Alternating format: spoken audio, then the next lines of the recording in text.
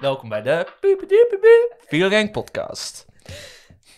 Mis je een jingle? Ik wil graag een jingle, maar we hebben hem nog niet. Oké, welkom bij de Vielengang podcast. Ik ben Sven. Ik ben Hanna. En dit is de plek waar wij interessante en relevante filosofische boeken en teksten proberen te begrijpen. En deze keer, in mijn notitie staat deze week. En deze keer hebben wij het over, ik heb de uitspraak even opgezocht en gedubbelcheckt bij Franse vrienden van mij. Wauw. Simone Weil. Oef. Of in het Nederlands Simone Weil. Die in 1943 een stuk heeft geschreven genaamd On the Abolition of All Political Parties. Oftewel over de afschaffing van alle politieke partijen. Ja, dat was wild. Wij dachten dat ding 1 extreem relevant zou zijn bij de, voor jullie tenminste, aankomende verkiezingen. Voor ons duurt het nog iets langer. Maar ook dat we gewoon wel eens willen weten wat de radicalere kant van de politiek denkt op filosofisch gebied. Ja, precies. En ik zag die titel, we zagen die titel een paar maanden geleden al. En toen was het zo van, oké, dit moeten we gewoon een keer lezen, want holy shit. Ja. Het was een relatief korte tekst. Verraste me Extreem eigenlijk toen ik korte hem ook... tekst. Het was, ja... Ja, 16 pagina's voor mij. Deze tekst gaat, naast dat het over politiek gaat, per ongeluk over nog relatief heel wat andere dingen. Onder andere dus innerlijk licht en inner darkness. Simone Weil? Simone Weil? was onder andere een mysticus. Ja, mysticist. Iets in die richting. Ja. En ze geloofde in God. En dat komt onder andere relatief sterk terug in de tekst. Ook al zegt het essay aan het dat in ons boek erbij gevoegd is van niet. Ja, het komt overduidelijk sterk terug in haar argument. Ja. Maar ik wil dus ook een beetje proberen om te kijken of dat argument kan staan zonder dat... Jezus. Ja, nu is het niet alleen Jezus, Nee, maar gewoon ook Satan. God en alles. Ja, ze is niet per se christelijk. Nee. Ze was ook... ze zag alles als waardevol.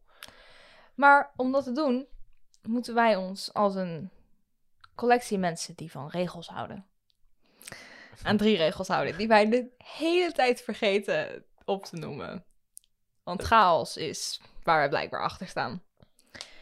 Dus voordat we verder gaan met het bespreken van wat wij van de tekst vonden, wat de tekst inhield, moeten we het even hebben over hoe we dat gaan doen. Ja. En welke regels we ons houden terwijl we dat doen. Wat is de regel 1, Hanna? Niet name droppen. Wat is name droppen, Hanna? Dat is als je een naam noemt en dan gewoon verder gaan zonder uit te leggen wie de persoon is. Precies. Wat is regel 2? Citaten. Nee, dus als er citaten zijn, dan leggen we ze uit en vertalen we ze. Ja. Derde regel? Oh, er zijn er 3. Ja, het is een 3-slag. Oh. Dat is heel leuk. Oh. Jargon. Wat betekent dat? Oh jee, vaktermen. Dus, Is jargon? ja, jargon is jargon. Nee, jargon betekent dat wij geen filosofische termen die wij als ervaren en extreem intelligente filosofen gewoon begrijpen. Dat is niet waar, we snappen echt niks. Maar dat dus termen, dat wij die uitleggen en dus zeggen wat ze betekenen. En als ze in het Engels zijn, dat we ze een Nederlandse vertaling geven. Als het mogelijk is. Dus Sven, wat vond je van de tekst? Wow, dat was sneeuw die van het dak afviel, denk ik. Het is aan het dooien. Sneeuwbalgevecht. Wat vond ik van de tekst? Ik vond het een hele leuke tekst. Ja. Ik heb een paar keer hardop gelachen. Ik vind Simone vind ik heel grappig. Ja. Extreem. Mhm.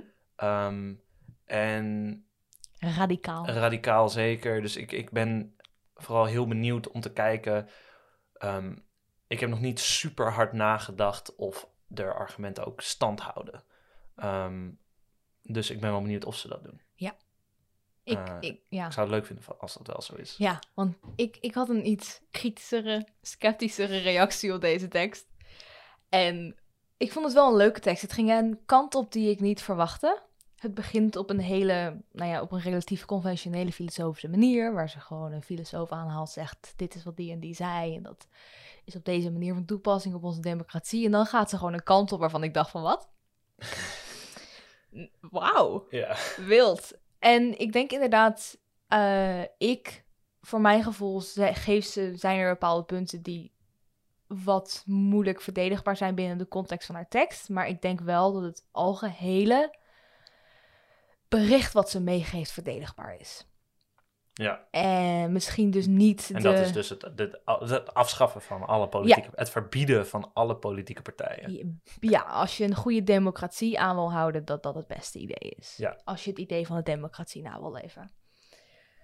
Dus... Wat de meeste mensen hier in ieder geval willen. Ja, dus het is wel grappig om te kijken wat ons idee is van hoe democratie werkt en hoe democratie dus werkt voor haar en wat dat dus voor implicaties heeft op de geldigheid, op de functionaliteit van democratie als geheel. Ja.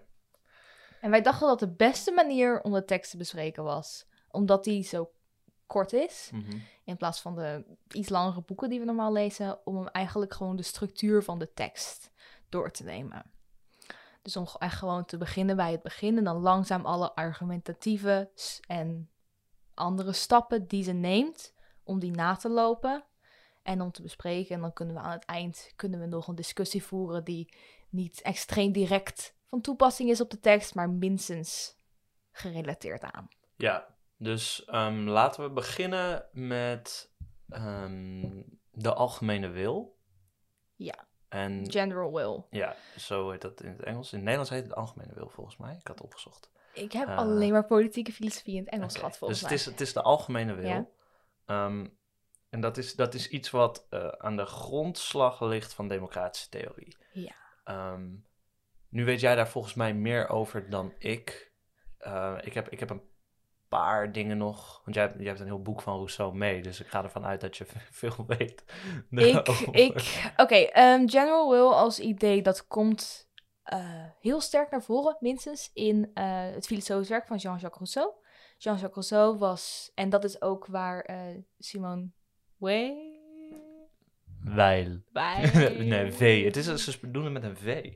V. Oké. Simone V. Waar de schrijver van deze tekst, waar zij mee begint. Zij begint met het idee van democratie. En zij beschrijft het boek, volgens mij het Sociaal Contract, van Jean-Jacques Rousseau als een van de best geschreven boeken op een paar hoofdstukken na. En het Sociaal Contract ligt in een grotere context van politieke werken over sociaal contracttheorie. En wat is dat? Sociaal contracttheorie, dat is een politieke stroming die eigenlijk zegt dat op het moment dat je een politieke maatschappij ingaat, dat je een contract met elkaar sluit. Niet per se ik onderschrijf mijn naam, maar dat je bepaalde afspraken met elkaar maakt waar je je aan houdt. Ja. En Rousseau is volgens mij de laatste van de grote drie. De anderen zijn Thomas Hobbes en John Locke. En die gaan we niet verder bespreken, maar die hebben ook een sociaal contracttheorie gemaakt. Ja. En die van Rousseau, die draait heel sterk om vrijheid en om je eigen idee volgen. En dus over het idee van de general will. En de general will is wat men wil. General will. Ja. Die grap ga je pas snappen als je How I Met Your Mother gaat kijken. Dus ik weet niet of ik daar ooit naartoe gekomen. Ik blijf erbij dat ik How I Met Your Mother references naar je ga maken. Okay. Totdat je het kijkt. Oh, dit gaat toch zo lang duren, ben ik bang. Ik heb geen tijd voor dat soort dingen. Ik moet andere dingen doen in mijn leven. Maar, dus de general... Ik weet niet of ik... Ik kan het mezelf gewoon niet mentaal veroorloven om general will anders te vertalen. Maar dus de algemene wil. Ja. En de algemene wil, dat heeft heel veel diepte en daar zullen we niet te veel op ingaan vandaag. Maar dat is dus wat de burgers willen. Kan ik zeggen wat ik denk dat het is? En dan aangezien jij er volgens mij meer van weet dan ik, ben ik benieuwd wat ik verkeerd heb of wat jij daarop aan... Mijn geheugen op dit gebied is ook niet perfect. Oké. Maar ik heb al, zeg maar, jij hebt hier een boek van Rousseau op tafel liggen en ik heb ooit misschien 4 jaar geleden een tekst van hem gelezen. Ja. Zeg maar. Dat is het verschil. Ja, maar ja, oké, Oké. is goed. Algemene wil. Rousseau wil dat je hij wil dat je vrij kan leven, Ja. toch? Ja, In een maatschappij. ja, En vrij leven voor Rousseau betekent de regering hebben over jezelf. De regie hebben over jezelf, ja, toch? klopt. Oké. Dus doen wat je zelf wil. Ja, precies. En dat is waar de algemene wil in komt. Ja. En de algemene wil is eigenlijk wat goed is voor allemaal. En dat wil je ook. En daardoor moet je altijd, niet per se altijd luisteren, maar dit is waar ik even hoort over Rousseau, want dat ben ik ook helemaal vergeten, maar het komt er vooral op neer dat de mens in staat is om vrij te blijven binnen een democratie of binnen een politieke gemeenschap, omdat hij zowel de baas is, omdat hij zowel de wet maakt als zich aan de wet houdt. Ja, precies. En dan heb je dus de regie over jezelf. En dat doe je... Dus die algemene wil kan je zien als de wil van het volk. Ja. En jij bent een onderdeel van... En die algemene wil is ook jouw wil. Ja. En dus die maak je met z'n allen. Die is van jullie allemaal. Ja. Maken met z'n allen wordt ingewikkeld, Oké. denk ik.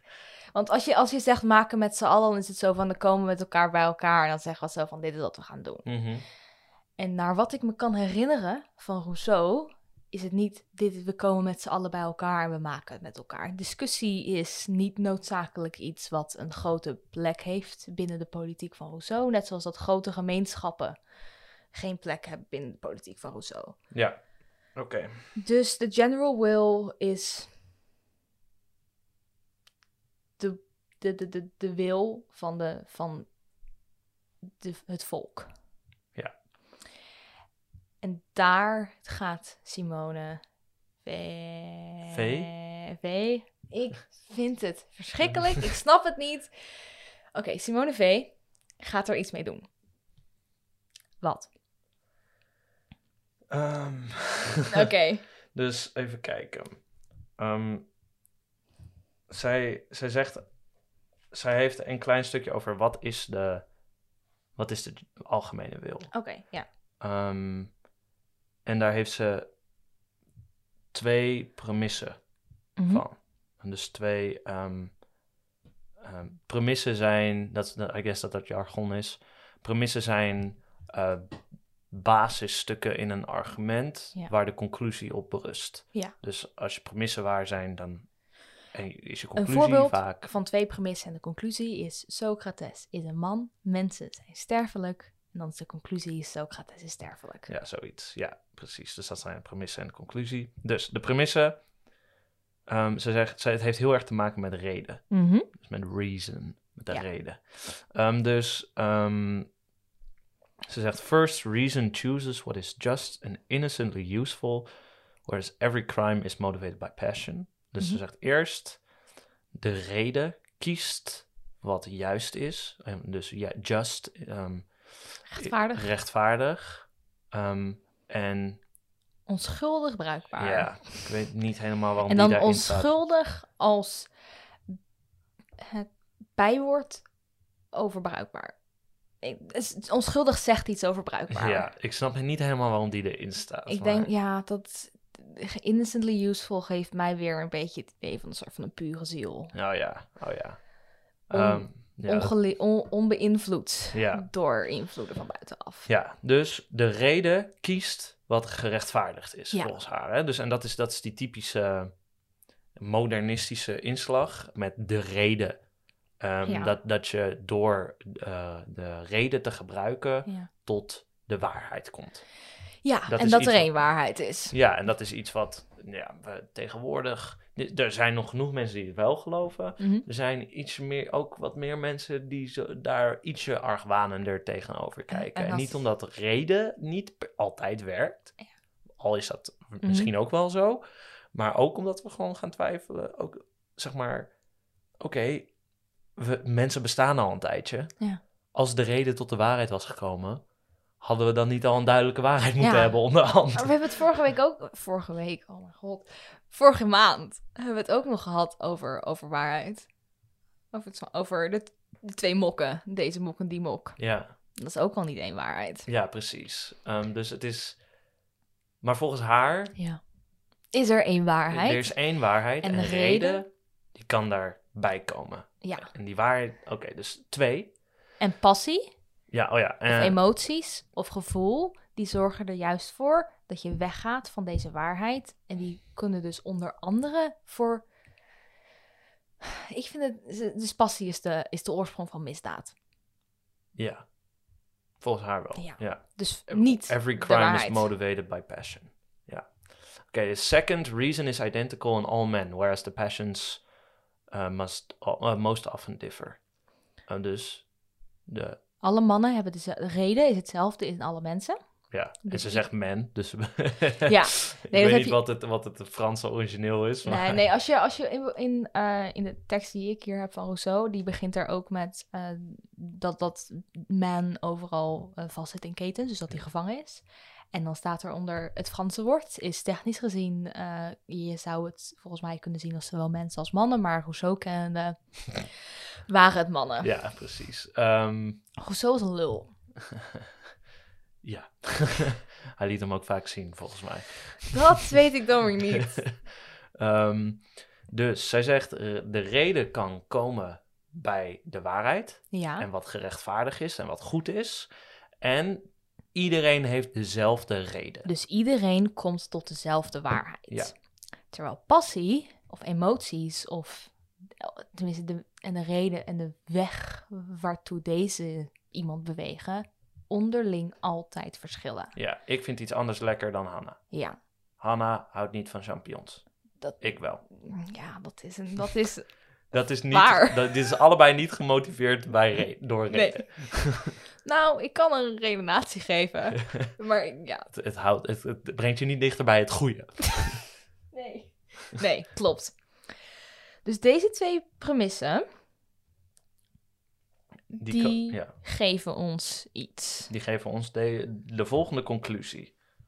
From this, it follows that if, on a common issue, everyone thinks alone and then expresses his opinion, and if afterwards all these opinions are collected and compared, most probably they will coincide inasmuch as they are just and reasonable, whereas they will differ inasmuch as they are unjust or mistaken. Ja, dus wat ze zegt is hieruit volgt dat als iedereen individueel zijn mening uit en dan opschrijft op een papiertje en we niet per se zegt ze dat, maar en we allemaal de papiertjes verzamelen, dan zullen deze meningen overeenkomen op wat rechtvaardig en redelijk is. Ja. En dat ze niet overeenkomen en van elkaar verschillen op het gebied waarop ze onrechtvaardig en fout zijn. Ja, omdat reden dus bij iedereen hetzelfde is. En hetgeen waar ze verschillen, dat zijn hun passies. Ja.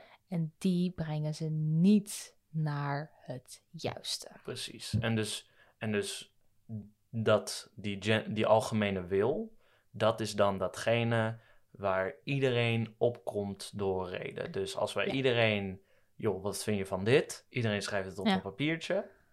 En waar iedereen het over eens is, dat is dan denk ik de algemene wil. Ja.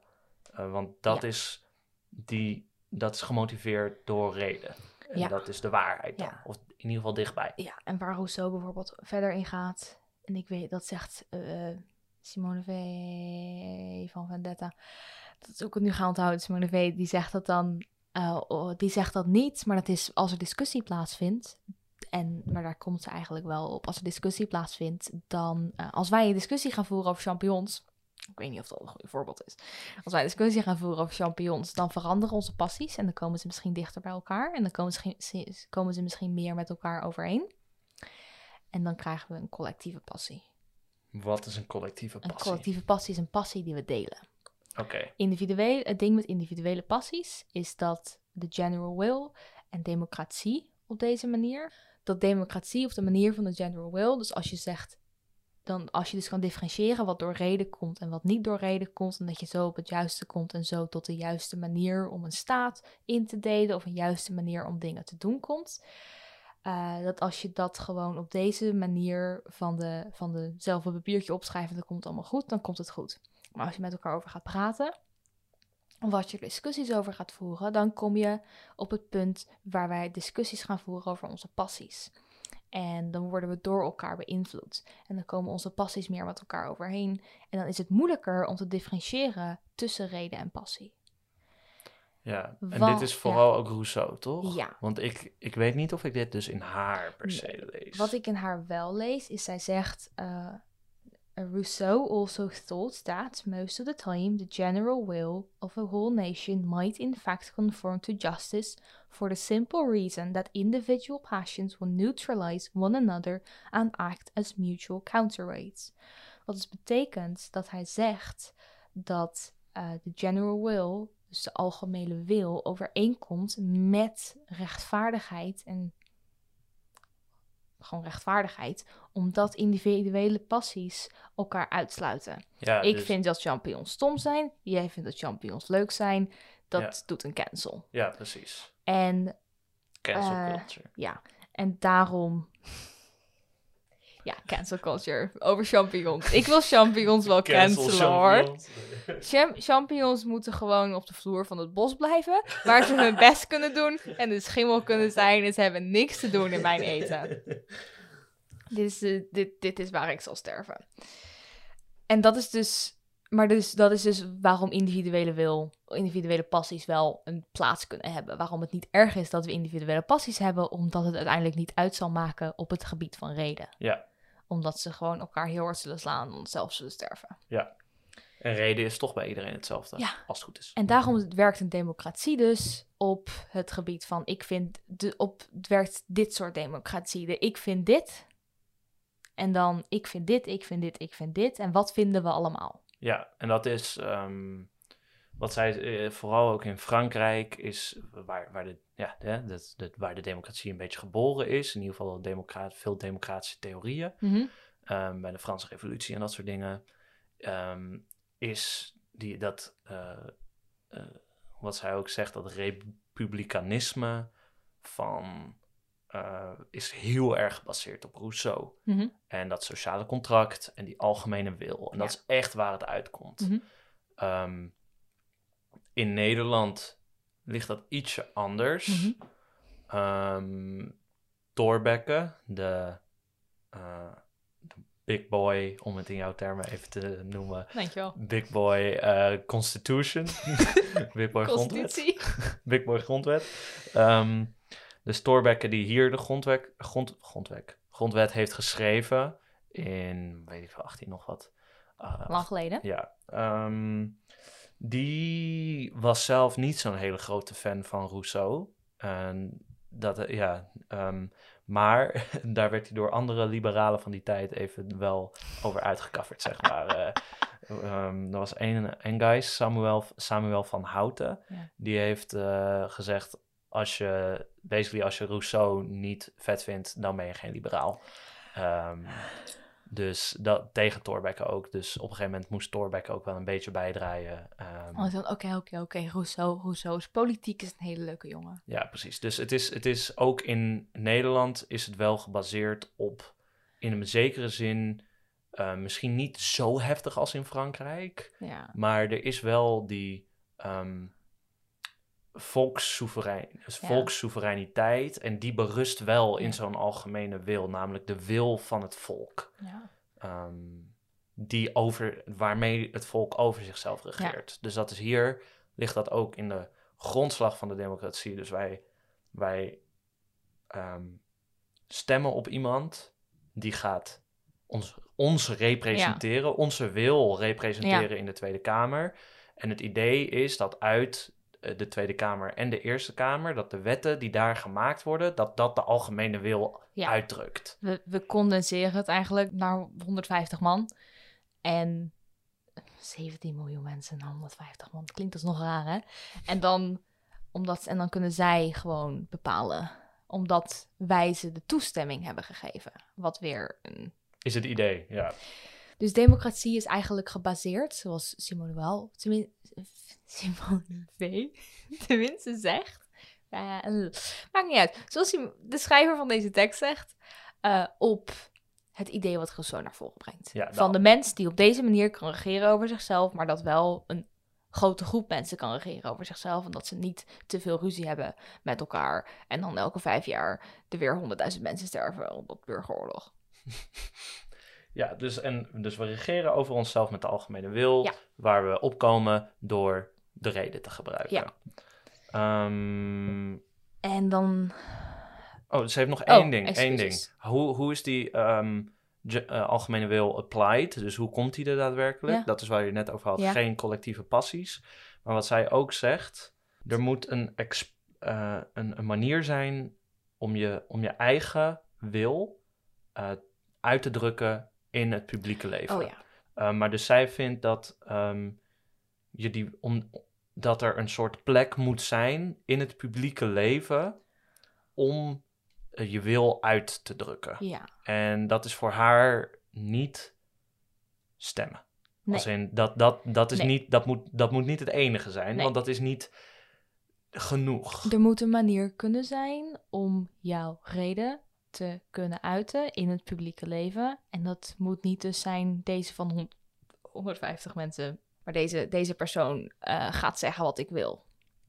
Je moet op een andere manier je reden uiten, moet niet binnen deze hokjes gepast kunnen worden. Ja, precies. Je reden moet vrijer geuit kunnen worden. Wat zij zegt, people should express their will regarding the problems of public life and not merely choose among various individuals or worse, among various irresponsible organizations. Ja. Dus mensen moeten hun wil met betrekking tot het publiek, met de problemen die in het publieke leven zich afspelen, kunnen uiten en niet simpelweg alleen maar kunnen kiezen uit individuen of erger nog kunnen kiezen uit een paar onverantwoordelijke organisaties, Ja. oftewel politieke partijen. Ja. En dan zegt ze daarachter nog, for the general will does not have the slightest connection with such choices. Dus zij zegt, die algemene wil heeft niks te maken met het kiezen van representatieven in een democratie. Ja, want general will heeft te maken met jezelf uitdrukken en jezelf regeren. Terwijl, hoe heet dat? De democratie en het kiezen daarvan, dat gewoon niet is. Omdat je zegt, oh, dit poppetje mag het spel daar politiek gaan spelen. Precies, ja. Binnen schaken zijn er niet oneindig veel keuzes om mezelf via reden uit te drukken. Het is gewoon, ik kan een gelimiteerde hoeveelheid acties doen. En dat is dus niet per se hoe het hoort. Hoe het zou moeten. Oké. Dus dat is, denk ik, het grote gedeelte van de algemene wil. Ja.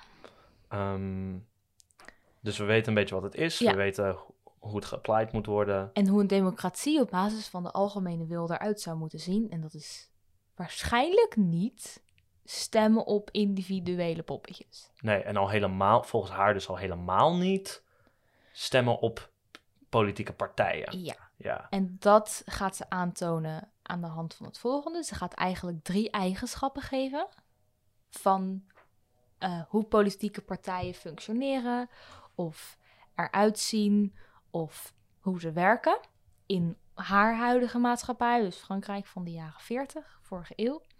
En dan gaat ze kijken of dit overeenkomt, of dit een uitdrukking is van reden überhaupt. Want als het een uitdrukking is van reden, dan functioneert het misschien nog. En als het een uitdrukking is van de general will vooral. Maar ze gaat kijken of dat dus gebeurt. Ja. En een belangrijk ding, voordat we echt haar punten in wat zijn nou eigenlijk politieke partijen, is goodness. Haar eisen voor de politieke partijen hebben te maken met één concept, namelijk goodness. goedheid. Ja, goedheid. Het enige doel, volgens haar. En één doel. Ja, ze zegt, democratie is niet goed in zichzelf. Nee.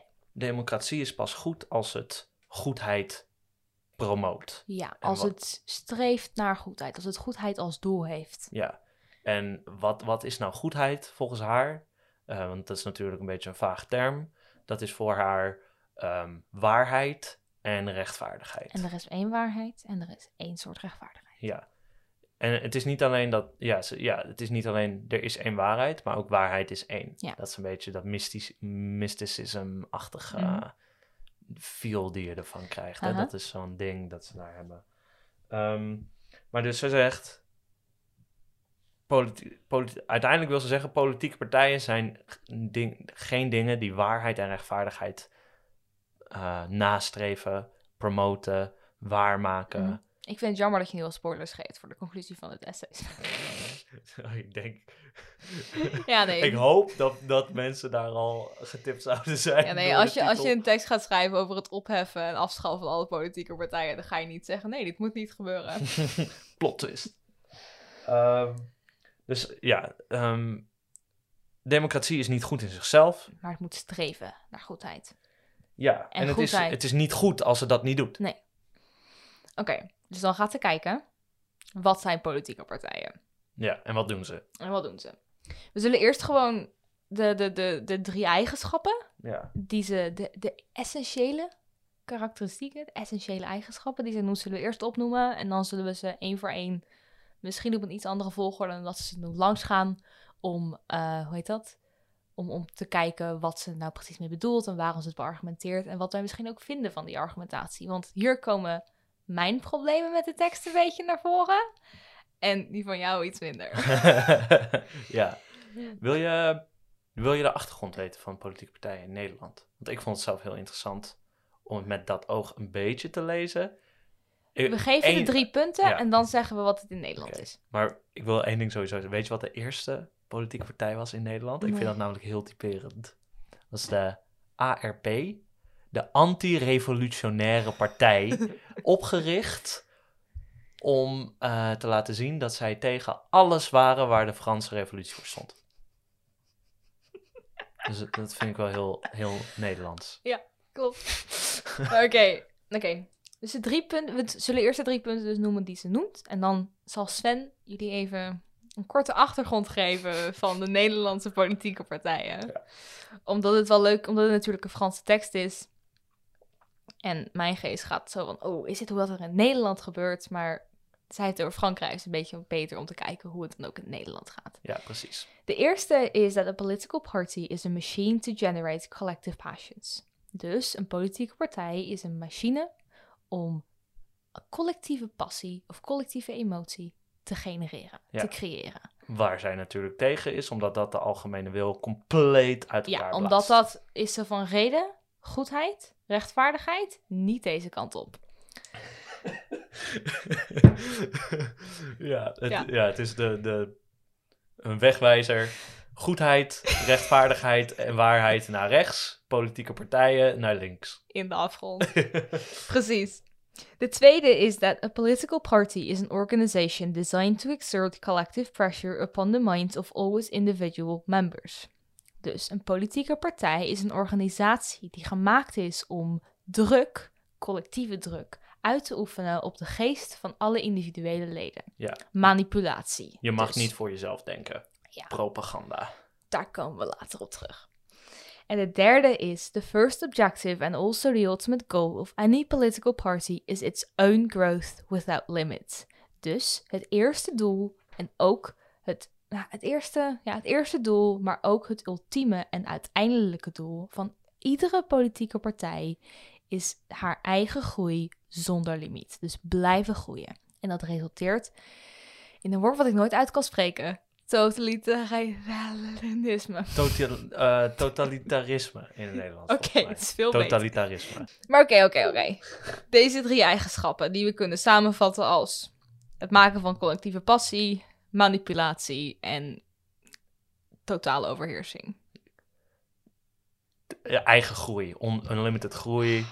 En zij zegt, ze gaat ervoor argumenteren, maar na het opnoemen van deze 3 dingen zegt ze ook: These 3 characteristics are factual truths, evident to anyone who has ever had anything to do with the everyday activities of political parties. Oftewel, als je ooit iets gedaan hebt of te maken hebt gehad met politieke partijen, dan zul je zien dat dit overduidelijk waar is. Totalitarisme. Totalitarisme. Ja, nee, daar vind ik dat dit is al het stukje waar ik zo ben van oef. Je maakt nu een claim en je onderbouwt hem niet fantastisch. Ja, maar dat gaat ze dus wel later wel doen. Dat gaat ze later wel. Ja, maar dat was, ja. Maar ja, oké. Dus Sven, vertel me eens over de Nederlandse politiek. Oké, dus hoe het eerst werkte, ik weet niet precies het ontstaan van de parlementen. Maar dat was wel nog onder het bewind van de koning. Dat basically de koning Willem I op dat moment, die zoiets had van, we geven het volk gewoon wat stuiterballen basically. Dan hebben ze ook het idee dat ze wat kunnen doen. Maar ondertussen ben ik, zeg maar, de ministers hadden op dat moment verantwoording af te leggen aan de koning en niet aan de Kamer. Ja. Het was een soort van niet give them cake, maar give them power tussen aanhalingstekens. Ja. Zoals Marie-Antoinette ooit. Niet, wie weet of ze het gezegd heeft. Ja, het was gewoon Geef brood en spelen. Oeh. Want de Kamer had eigenlijk niks te doen. Dat veranderde langzaam toen de Kamer dat graag wilde, maar ook omdat de koning zoiets had op dat moment van, wow, eigenlijk, zeg maar, Franse revolutie, er waren wat andere revoluties aan de gang in andere plekken, opstanden. Dus toen, op een gegeven moment had hij zoiets van, oké. Want hij heeft het wel zelf gedaan, maar vooral omdat hij bang was dat er anders... Anders gaat mijn hoofd ook weg. Ja, precies. Dus onder, zeg maar, de collectieve druk heeft hij dat moeten doen. En toen uiteindelijk is de grondwet geschreven waar hij helemaal niet blij mee was, maar die er wel doorheen is gegaan. Hij heeft ze pseudomacht gegeven en toen hebben ze de macht gepakt. Ja, precies. Nou, en toen kwamen natuurlijk alleen de rijke mensen die in de Tweede Kamer mochten. Mannen. Alleen mannen. Stemrecht was op dat moment alleen nog, dat is het censuskiesrecht. Oftewel, alleen de mensen die heel veel belasting betaalden mochten stemmen. Oftewel, de mensen die heel rijk waren mochten stemmen. Ik vind het wel fijn dat we gekeken hebben naar belasting en niet inkomen. Ja. Dus als je iets bijdraagt aan ons, dan mag je stemmen. Ja, en dan mocht je stemmen. Volgens mij mocht op dat moment wel iedereen verkiesbaar gesteld worden, maar don't quote me on that. Maar ik weet dat ook de eerste vrouw erin kwam voordat vrouwen daadwerkelijk mochten stemmen, bijvoorbeeld. Nice. Dus hebben mannen op een vrouw gestemd. Ja. Zou Sigrid maar dus Kaag ook wel willen. Heel weinig mensen hadden stemrecht. Ja. Je mocht zelfs alleen de Eerste Kamer in als je... dus iedereen mocht de Tweede Kamer in, dus dat was voor het volk. Ja. Maar de Eerste Kamer, die nog wel voor, zeg maar, de Tweede... elite? Ja, die was echt letterlijk voor de allerrijkste mensen uit elke kieskring. Bad. Ja, maar Want het is... dat is gewoon de Tweede Kamer. Jullie mogen je wetten maken, maar dat moet nog wel gefilterd worden door letterlijk de allerrijkste mensen in het land. De echt belangrijke rijke mensen mogen zeggen of ze er echt doorheen mogen. Ja, het belang van de rijken. Ja. Belangrijke. En op dat moment had je kieskringen. Ja. Nu is het landelijk, de verkiezingen, maar toen niet. Het waren veel kleinschaliger en je had toen nog geen politieke partijen. Dus het waren vooral... Je had wel een beetje natuurlijk facties of mensen die elkaar extra aardig vonden. Ja, precies. En de grote dingen waren de protestanten, de katholieken en de liberalen waren de grootste in het begin. Dus die werden individueel gekozen in hun kieskringen. En dan werden gewoon mensen daarheen gestuurd. Dus er werden gewoon mensen gekozen die niet geallieerd waren aan een partij. Of misschien wel, die hadden wel ideeën over hoe de wereld zou moeten werken. Ja. Maar ze hadden niet ideeën over hoe de wereld zou moeten werken die precies hetzelfde waren als 30 andere mensen. Precies, Okay. Precies. Dus je had op een gegeven moment, dat is logisch natuurlijk, dan vormen er een beetje bondjes van, wij vinden dit vet, laten we daar samen dan voor strijden of zo. Ik vind ook dat er minder belasting moet komen. Ja, precies. Zullen we samen eraan werken? Ja. En dus de eerste politieke partij die vormde... 1879 werd de eerste officiële politieke partij opgericht. De ARP, oftewel de Anti-Revolutionaire Partij. Oer-Nederlands natuurlijk. De eerste politieke partij die anti iets is. De anti-politieke partij tegen de revolutie. Dus alles waar de Franse revolutie voor was deze partij tegen. De man die dit op heeft gericht trouwens, heeft ook de Vrije Universiteit opgericht. En de krant De Standaard. Dus dat was... Wauw. ja. Communistisch Manifest was toen al geschreven. Dat is hoe ik mijn tijdlijn indeel.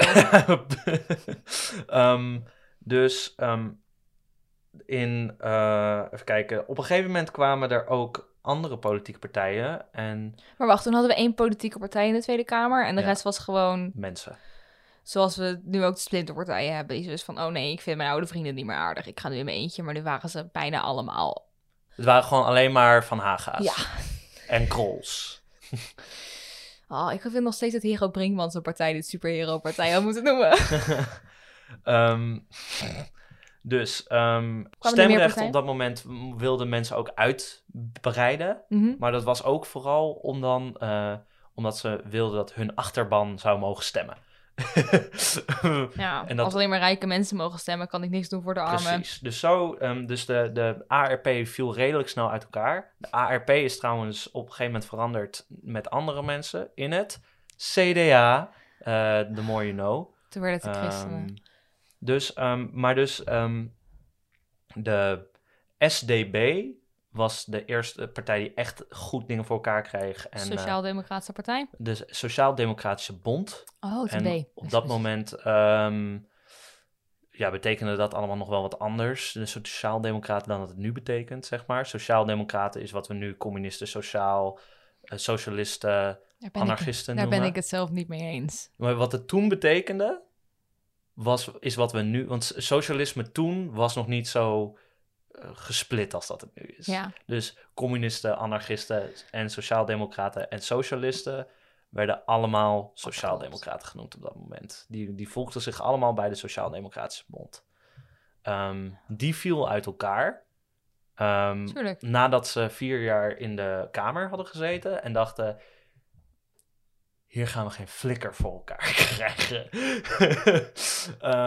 Dus de radicalere tak van die partij, de anarchisten en de communisten, die gingen eruit en die zijn echt doorgegaan met rallies en in het land dingen doen. Ze gaan protesteren. Ja, en dan had je de SDAP, dus de Sociaal-Democratische Arbeidspartij, die in de Kamer bleef.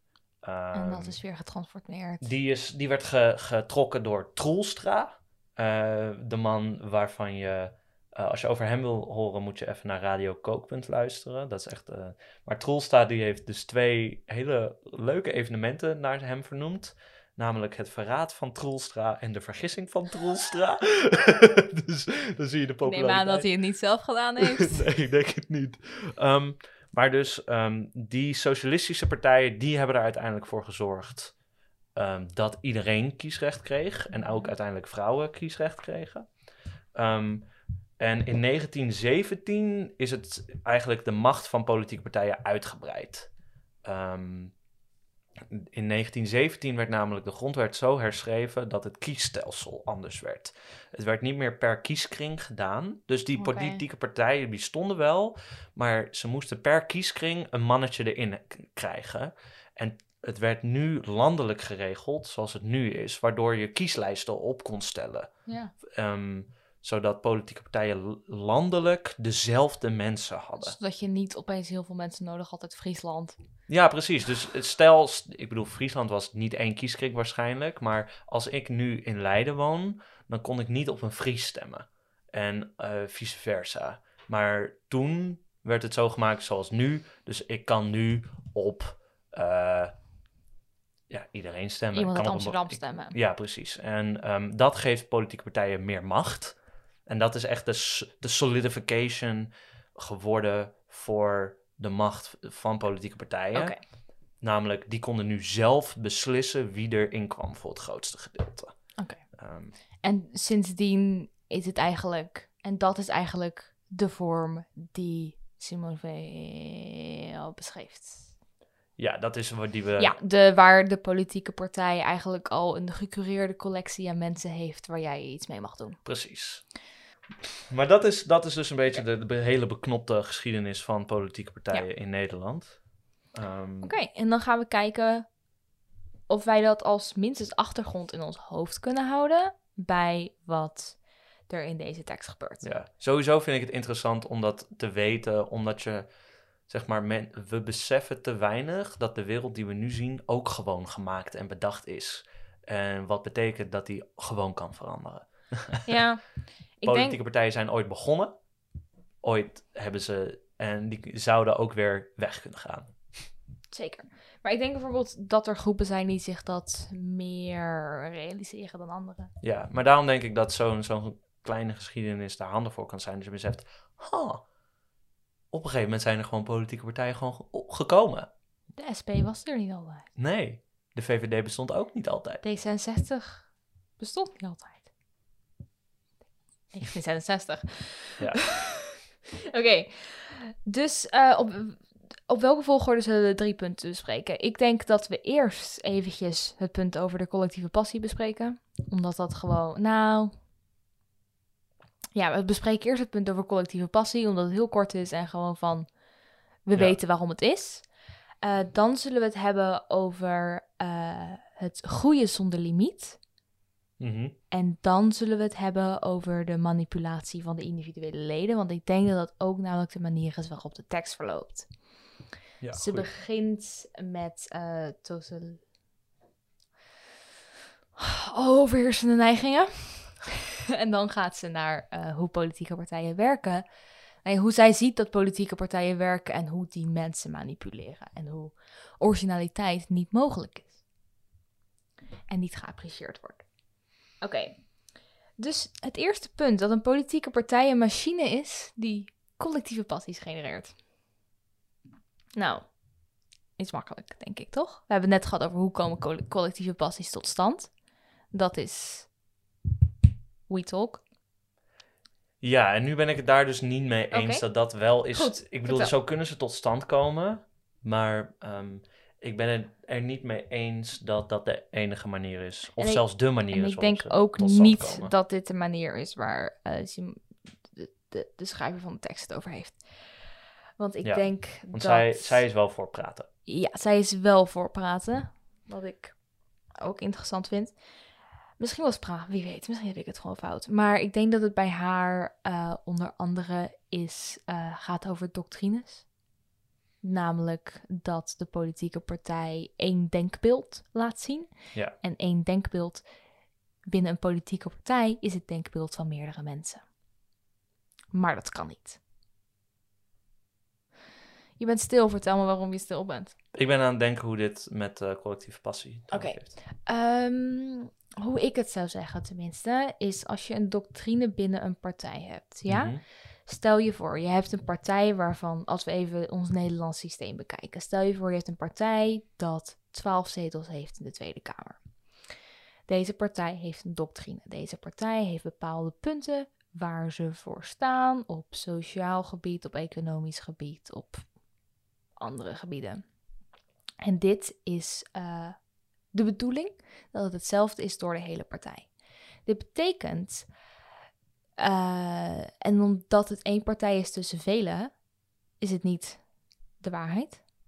Omdat het 1 partij is tussen velen. En dit betekent dus dat het met passies te maken heeft. Maar het is niet de mening van 1. Het is de mening van minstens 12. Mm-hmm. Ja, ik zag die meer bij punt 2 zelf. Okay. Maar ik denk dat je gelijk hebt in die zin. Je zou minstens hier ook op toe kunnen passen. Ik had dit punt, ja, dat sowieso. En we wisten dit ook al. Ja, want maar ik las dit punt, denk ik, meer als een soort propagandapunt. Mm-hmm. En uprising-punt, zeg maar. Dus als opzwepen. ja, dat opzwepen. Oké. En ik denk uit de een recente geschiedenis die gaat redelijk vlug tegenwoordig, dus misschien is het niet zo recent meer, maar ik denk het perfecte voorbeeld is Geert Wilders, die willen wij meer of minder Marokkanen noemt. Zeg maar, als er iets collectieve passie genereren is, dan is het willen wij meer of minder Marokkanen in een bar schreeuwen. Dan is het publieksparticipatie. Ja, en dan dat Ja. is denk ik het reinste voorbeeld Ja. van collectieve passie. Ja, want propaganda is, zoals Simone wel zegt... Zoals Simone zegt, ik kan die achternaam niet uitspreken. Het spijt me heel erg. Ik ben gewoon een mens en zo met fouten. Die geen Frans spreekt. Ik ben zo slecht in Frans. Maar ik denk, het punt wat zij ook maken voor propaganda, wat later terug gaat komen in de andere punten die we noemen, is dat propaganda gemaakt is om te manipuleren. Ja, overduidelijk. En propaganda, zoals we later ook zullen laten zien, is voor haar inherent aan politieke partijen. En daardoor zijn politieke partijen ook inherent. En omdat het manipulatie is het geen reden. En daardoor collectieve passie. Ja, dus politieke partijen... Ben jij het met dit punt eens? Politieke partijen zijn machines om collectieve passie te genereren. Ja, omdat... Ja, ding 1. Politieke partijen zijn gemaakt om te overtuigen. Politieke partijen zijn gemaakt om andere mensen tot een doel te vinden. Dat vind je in iedere politieke partij, maar dat vind je in iedere politicus. Dat vind je in iedereen die wil dat mensen iets met diegene doen. Ja. En hoe heet dat? Het is geen reden. Het ding is, ze denken de waarheid in pacht te hebben. Dat is een beetje mijn probleem. Omdat politieke partijen die denken, minstens recentelijk opgerichte partijen, die nog niet heel erg vastzitten in wij bestaan al 100 jaar, dus kijk eens hoeveel gelijk we hebben. Ik denk niet dat politieke partijen al zo lang bestaan, maar het gaat even om het idee. En dus veel nieuwere partijen zitten nog veel sterker in hun idealistische overtuigingen van wij hebben de waarheid in pacht. En dat betekent dus dat ze waarschijnlijk zullen denken dat zij het over de waarheid hebben. En dat ze mensen moeten overtuigen van de waarheid. En dat is een idee wat niet binnen deze tekst past. Nee. Omdat reden je sowieso tot de ene waarheid zal brengen. En als je gericht bent op de waarheid, dan zal je de waarheid vinden. En dat komt niet overeen met de verschillende politieke partijen die allemaal... Er zijn zodanig uiteenlopende meningen in de politiek. Neem bijvoorbeeld abortus. En dan heb je bijvoorbeeld, om 2 enthousiaste extremen te nemen, heb je D66 en de SGP. En die hebben er zodanig andere meningen over, maar die zijn er beide heilig van overtuigd dat ze de waarheid hebben gevonden. Ja. Op een bepaalde manier. En niet alleen dat, als ze in debat zijn in de Tweede Kamer, worden de filmpjes gebruikt om op Insta en Facebook te plaatsen. Ja. Om die collectieve passie voor hun standpunt te genereren. Ja, maar ook om mensen te overtuigen van de waarheid. En daarom vind ik het idee van collectieve passie als... Ik denk dat het idee waarheid en overtuigen soms binnen de geest van mensen dichter bij elkaar leggen dan hoe deze tekst het laat zien. Hoe bedoel je? Ik denk dat mensen echt denken dat ze de waarheid spreken. En dat mensen de waarheid echt moeten weten. En dat ze denken dat ze mensen kunnen overtuigen tot de waarheid. En wat is daar mis met... Hoe staat dat haaks op wat zij zegt? Ik denk dat deze tekst zegt dat mensen niet overtuigen, dat niets met waarheid te maken heeft. Omdat waarheid iets is waar je zelf toe komt. Zonder de passies van overtuigen. Dat is hoe ik het heb geïnterpreteerd, minstens. Om even te illustreren hoe deze tekst waarheid, waar ik eigenlijk later pas op terug wil komen, waar we het nu al eventjes over kunnen hebben. Waarheid, daar zegt ze bijvoorbeeld over: if, however, one acknowledges that there is one truth, one cannot think anything but the truth. Dus als je ervan overtuigd bent dat er één waarheid is, kan je niks anders denken dan deze waarheid. And truth is all the thoughts that surge in the mind of a thinking creature whose unique, total, exclusive desire is for the truth. Dus als van het wezen, wiens totale wil gericht is op waarheid, dan zal er niks anders in die geest zijn dan waarheid. Ja, en dit is voor mij ook het punt waar ik afhaak bij haar. Omdat dit is...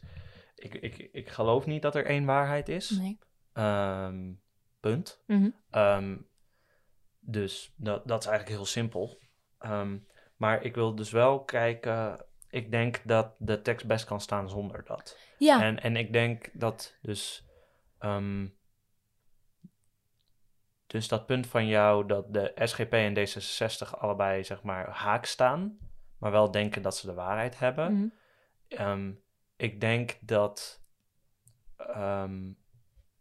dan alsnog de collectieve passie waar is. Zelfs als ze hebben... Extreem relativistisch geval, wat ik niet denk. Ik ben relatief, je kan geen relativist zijn. Want? Als je relativist bent, dan...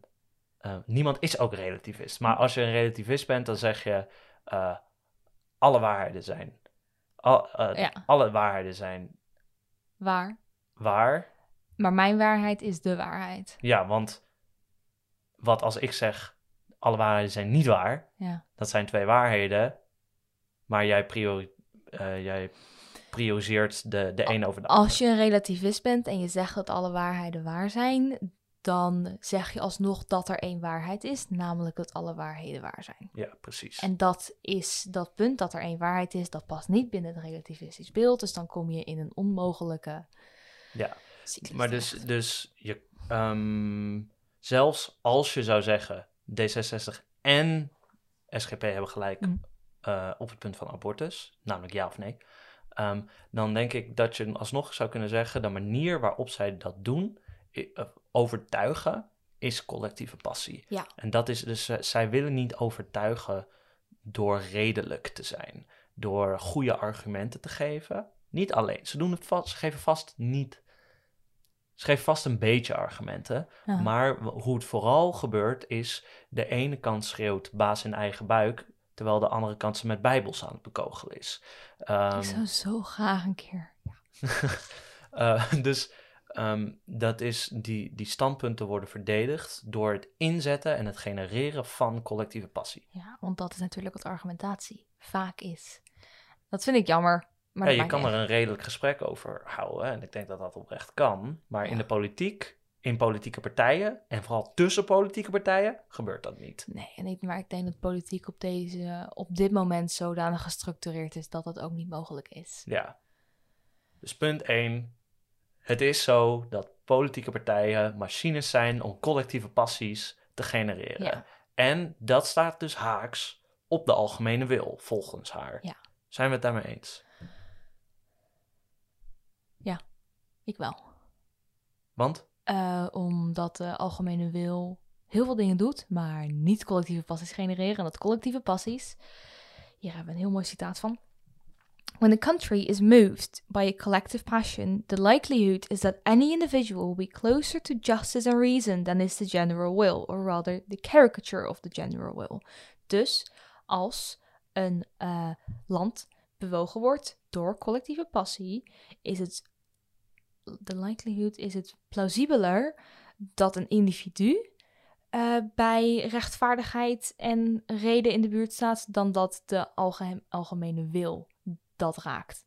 En dat de algemene wil die dan ontstaat een karikatuur is van de algemene wil, maar niet de algemene wil zelf. Ja, dus als het hele land fakte is, dan is het logisch als de individuen waarschijnlijk zelf dichter bij justice staan. Minder fact zijn dan het land zelf. Precies dat.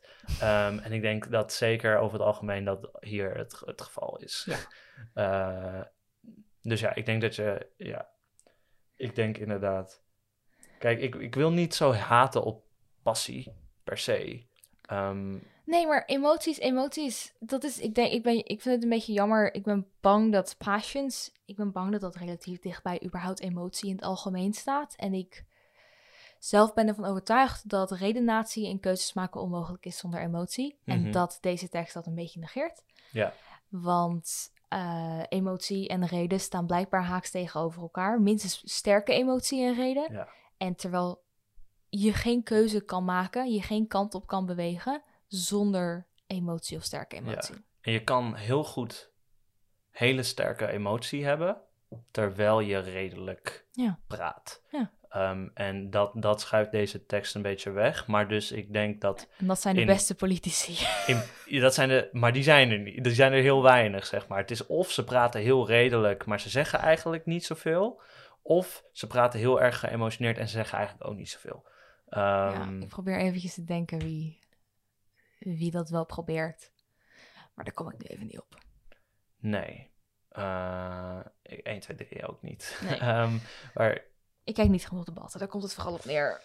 Punt 3. Ja, punt 3. Dus We skippen punt 2 voor later. Ja, voor later. Omdat niet dat je denkt, omdat ze andersom beter op elkaar aansluiten. Ik ga nog 1 keer opzoeken hoe je ultieme overdingest. Totalitarisme. Ja, hoe je... Totalitarisme. Dat punt. Totalitarisme. The first objective and also the ultimate goal of any political party is its own growth without limit. Oké. Dus, de politieke partij, haar ultieme doel en haar einddoel is Grozer. Groeien zonder limiet. Daar zitten een paar sub-aannames aan die we misschien eerst uit moeten leggen. Oui. Dus we hebben dus het doel van een politieke partij is groeien. En een politieke partij kan groeien zonder limiet. Dus wat is een doel? We hebben het over het doel van goodness gehad. Dus goedheid is het ultieme doel van alles. Dat zou het moeten zijn. Dat zou het moeten zijn.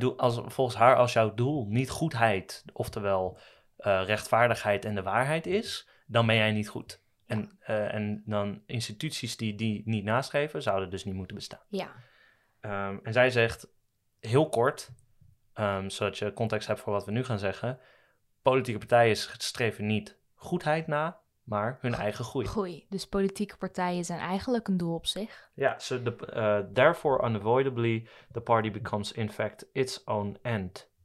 Dus de partij bekomt haar eigen eind, haar eigen doel. En de volledige inhoud van een partij wordt dus ook groeien. En de reden dat een partij kan blijven groeien zonder te stoppen, is omdat ze geen inhoud heeft. En wat bedoelen ze met het niet hebben van inhoud?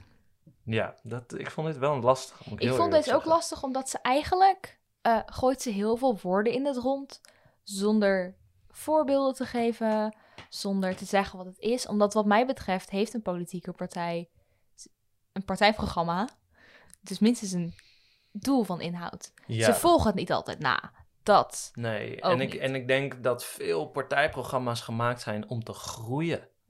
Ja, partijprogramma's zijn idealistisch as fuck. Als ik naar partijprogramma's... er zijn partijprogramma's van partijen die... Partijprogramma's zijn compromisloos. Partijprogramma's zeggen, in een ideale wereld waar wij een meerderheid hebben, gebeurt dit.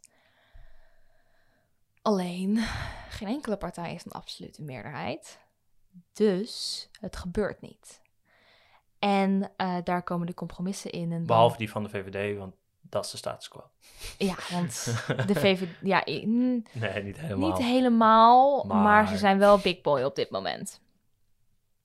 En ik denk dat één manier om uit te leggen hoe ze geen inhoud hebben, is dus om te kijken naar dogma's. En wat die betekenen voor politieke partijen en wat groei te maken heeft wat groei betekent binnen de context van meerdere partijen. Mm-hmm. Want wat groei betekent binnen de context van meerdere partijen is als je niet wil groeien, ga je dood. Ja. Dus zelfs al ben je een partij die inhoud heeft als doel, dus bijvoorbeeld die wereldvrede als doel heeft, gaat dat niet lukken, want je groeit niet. Ja, je moet groeien, je moet meer macht hebben om voor elkaar te krijgen wat je voor elkaar wil krijgen. Ja, En dat goede, het we kunnen nog verder, is altijd een reden. Dat wordt altijd gegeven als reden voor het niet behalen van bepaalde doelen.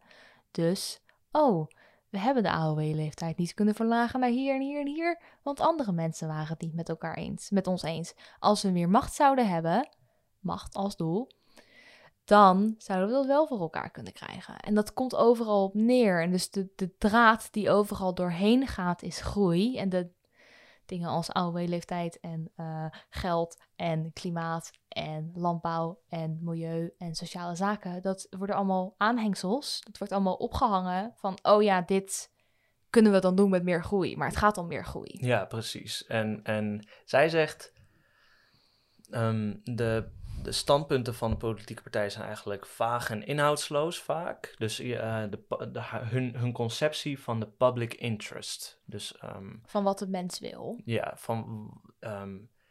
Ja, is dat public interest? Public interest, like de publieke... Het publiek belang. Het publieke belang, dat is precies wat het is. Dus de conceptie van het publieke belang van politieke partijen, zegt zij, die is... Ze zegt, ten eerste, publieke belang, super ingewikkeld. Mm-hmm. Die shit, als jij weet wat het publieke belang is, dan neem ik mijn pet voor je af. En dan ben je ook... Oeps, sorry. Maar dan ben je ook op zoek naar iets wat niet goed is, als je op zoek bent naar publiek belang. Ja, en zij zegt, het publiek belang is zo ingewikkeld, dat je niet bezig kan zijn met groeien als je met het publieke belang bezig bent. Want wij hebben een limited attention span. Ja. Dus als jij echt wil weten wat het publieke belang is, dan kan jij niet de ruimte over hebben in jouw hoofd om te groeien. Omdat het gewoon te ingewikkeld is. Dus wat zij zegt, wat doen politieke partijen? Ze houden het vaag genoeg. Mm-hmm. Wat is het publieke belang? Ja, dat kom je gewoon niet echt te weten. En daardoor, omdat ze het niet concreet hebben, zullen ze het nooit bereiken. Ja. En dus wat ze zeggen, stel een politieke partij wordt alleenheerser in een land. Dan kunnen ze nog steeds niet hun visie van het publieke belang waarmaken, want ze hebben geen visie van het publieke belang. Ja. Dus wat doen politieke partijen dan? Die zeggen niet, we moeten dat even gaan doen. Ja. Die zeggen, nee, we moeten nog groter worden. Er zijn allemaal mensen die ons internationaal tegenhouden. Zoals, de NAVO, de EU. Ja, China. Altijd China. We houden onszelf tegen. Ja. Eigenlijk. Maar dat kunnen we niet zien. Dus zij zegt, politieke partijen moeten altijd blijven groeien. Ja, en de reden dat een politieke partij haar eigen doel wordt, is omdat alle andere doelen leeg zijn. Ja. Het is er eigenlijk een gevolg van, zegt ze. Omdat doctrine, dus dogma, dus hetgeen waar ze zo extreem sterk in geloven, dat ze zo hard voor strijden, dat is onmogelijk. Ja. Dat kan niet. Dat is leeg. Want deze vond ik moeilijk te begrijpen. En ik denk, omdat ik neig, als ik iets lees en het niet begrijp, dan geef ik er gewoon eigen invulling aan. Ja. Dan denk ik zo van, dit is vast wat het betekent. Dus mijn eigen invulling is als volgt. Ik denk, dogma kan nooit iets zijn waar je het onderling over eens bent. Dat is altijd individueel. En ze zegt, een echt dogma, zoals bijvoorbeeld Jezus, dat is iets dat hoger is dan individu of collectief. Dat is de waarheid. En dat heeft niks met de passies te maken van politiek. Dus dogma, waar ideologie, waar iets waar je voor wil strijden, heeft niks te zoeken in de politiek. Zoals het nu is. Dat is hoe ik het interpreteer. Oké. Ja, ik denk dat ik het wel anders interpreteer. Okay. Ik denk omdat, hoe ik het dus interpreteerde, was vooral dat politieke partijen geen of weinig, of in ieder geval te weinig inhoud hebben. Of dat ze uiteindelijk het oog op die inhoud verliezen, omdat ze zo bezig zijn met groei. En op een gegeven moment wordt groei gewoon de inhoud. En wat ook gezegd wordt is, misschien is dat hem wel hoor, want wat ook gezegd wordt is dat de partij zelf is iets concreets. Dat is iets wat makkelijk te begrijpen is, zoals je eerder al zei. Terwijl, VVD, ja, PvdA. hey, het is oud, het is makkelijk. Het bestaat al heel lang, het is simpel. En, maar de partij zelf is iets wat makkelijk te begrijpen is. Het concrete bestaan van de partij. Het is er en het kan groeien. Dat kan je zien. Maar ideeën en wat ze vinden en wat ze over de wereld vinden, dat is moeilijker terug te zien. En dat is dus gewoon moeilijker. En daarom is het makkelijker om het gewoon te verplaatsen voor het own end. En dan zegt ze dit.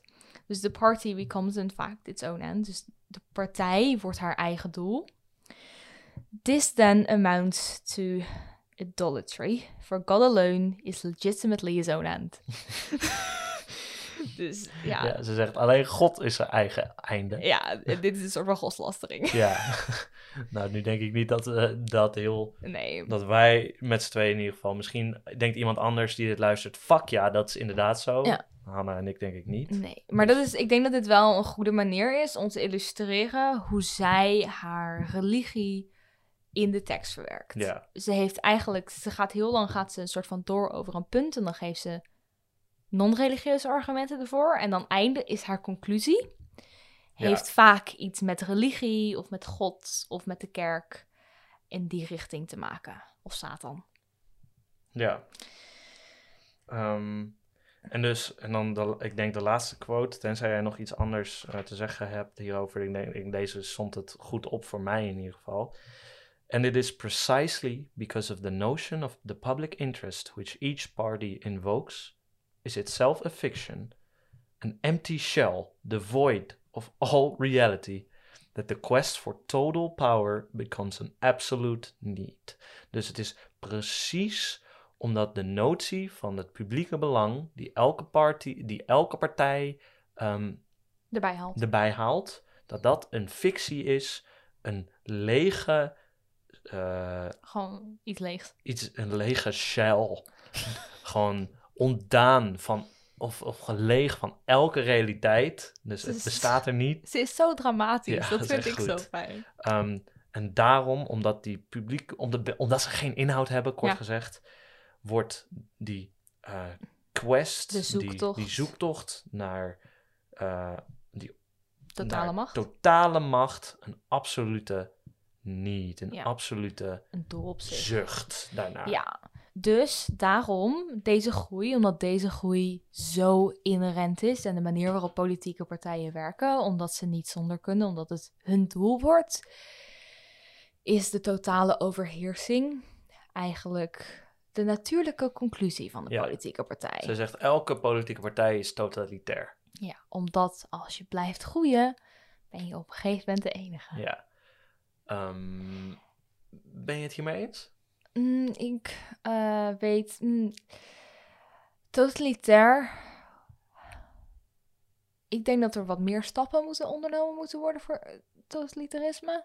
Want dat is volgens mij, heeft dat namelijk zowel op de publieke als op de private sfeer invloed. Maar dat zou ook... Ja, dat ligt aan je notie van totalitair waarschijnlijk. Volgens mij was deze van Hannah Arendt. En ik weet ook... Ik denk wel dat groeien en... het grappige vind ik... ik denk dat groeien wel echt een doel is van politieke partijen. Maar dat groeien...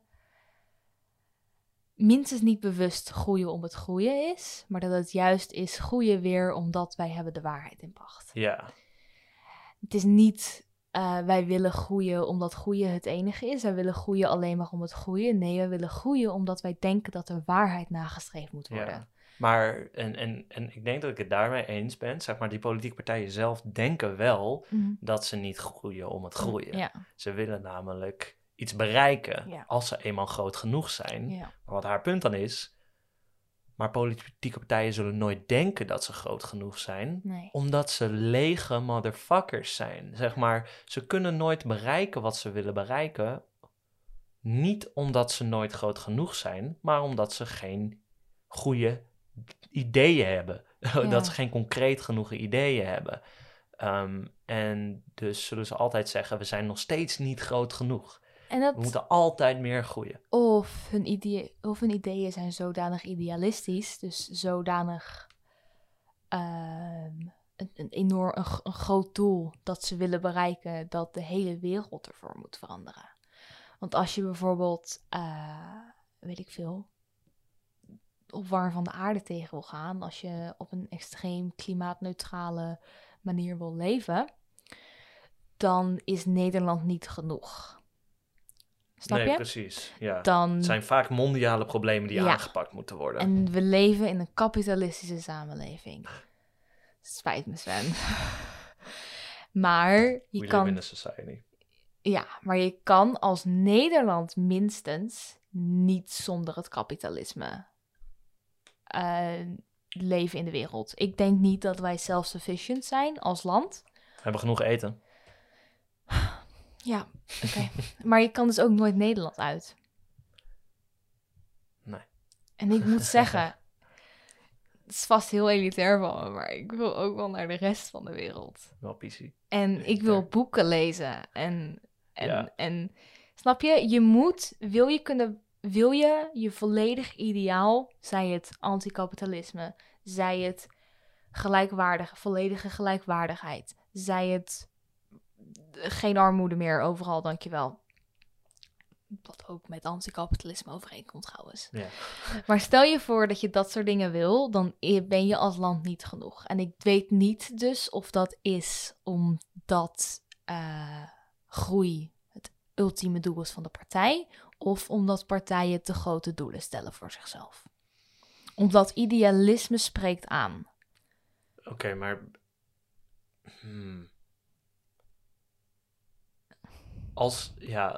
Oké. Stel... Ik weet het zelf Als ook niet. idealisme, voor mij Ja. mij persoonlijk, als idealisme een probleem is in de politiek, dan is er iets fundamenteels verkeerd in de politiek. Nee, maar ik denk niet dat compleet idealisme fout is. Ik denk dat wij alleen... idealisme wordt gezien als een realisme. Snap je? Nee. Oké. Mijn ideaal van anticapitalisme wordt gezien als iets wat we kunnen bereiken. Volledig. Maar dat kan ook. In de hele wereld. Nou, het kan. Ja, het kan. Maar om het te kunnen... Maar het is niet makkelijk. Maar om het te kunnen heb je meer nodig dan ons land. Ja. En dat bedoel ik dus met het idealisme van partijen. Partijen zijn niet dus inderdaad gericht op nationaal niveau. Dus ik weet niet Al of... lijken ze dat vaak wel. Ja, dat komt... Want ze kunnen het alleen doen op nationaal niveau. Ik denk bijvoorbeeld... Ik moet wel zeggen, ik denk dat partijen die conservatiever aangelegd zijn, dat die wel meer op nationaal niveau zitten. Bijvoorbeeld partijen die uit de Europese Unie willen stappen, weer onze soevereiniteit terug willen krijgen. Partijen die uit de euro willen, partijen die de grenzen dicht willen hebben, dat wel veel gerichter is op ons land. En dat spreekt ook aan. Maar dat kan ook door andere manieren liggen, zoals gewoon de retoriek van populistische partijen. Ja. Maar, dus ik denk dat het heel moeilijk is. Het is, het is moeilijk om hoge doelen te behalen. Ja. Dat is waar. Maar ik weet niet of het is dat een tegenargument tegen wat hier staat? Dat partijen totalitair zijn? Of is dat juist een argument voor? Dat als je zulke hoge idealen stelt, dat je eigenlijk alleen heerser zou moeten zijn om die te halen. De idealen, ik denk dus juist dat de inhoud die een partij heeft, dat die... Het grappige is natuurlijk, omdat zij zegt dat dogma dat waarheid is en overal bovenuit strekt dat de waarheid is. En dat de waarheid is ook totalitair. Maar partijen juist niet voor de waarheid zijn. Snap je? Nee. Oké. Partijen zijn collectieve passiemachines. Dus waarheid en partijen komt niet overeen. Waarheid is reden, dus partijen gaan niet naar de waarheid. Ja. En dogma is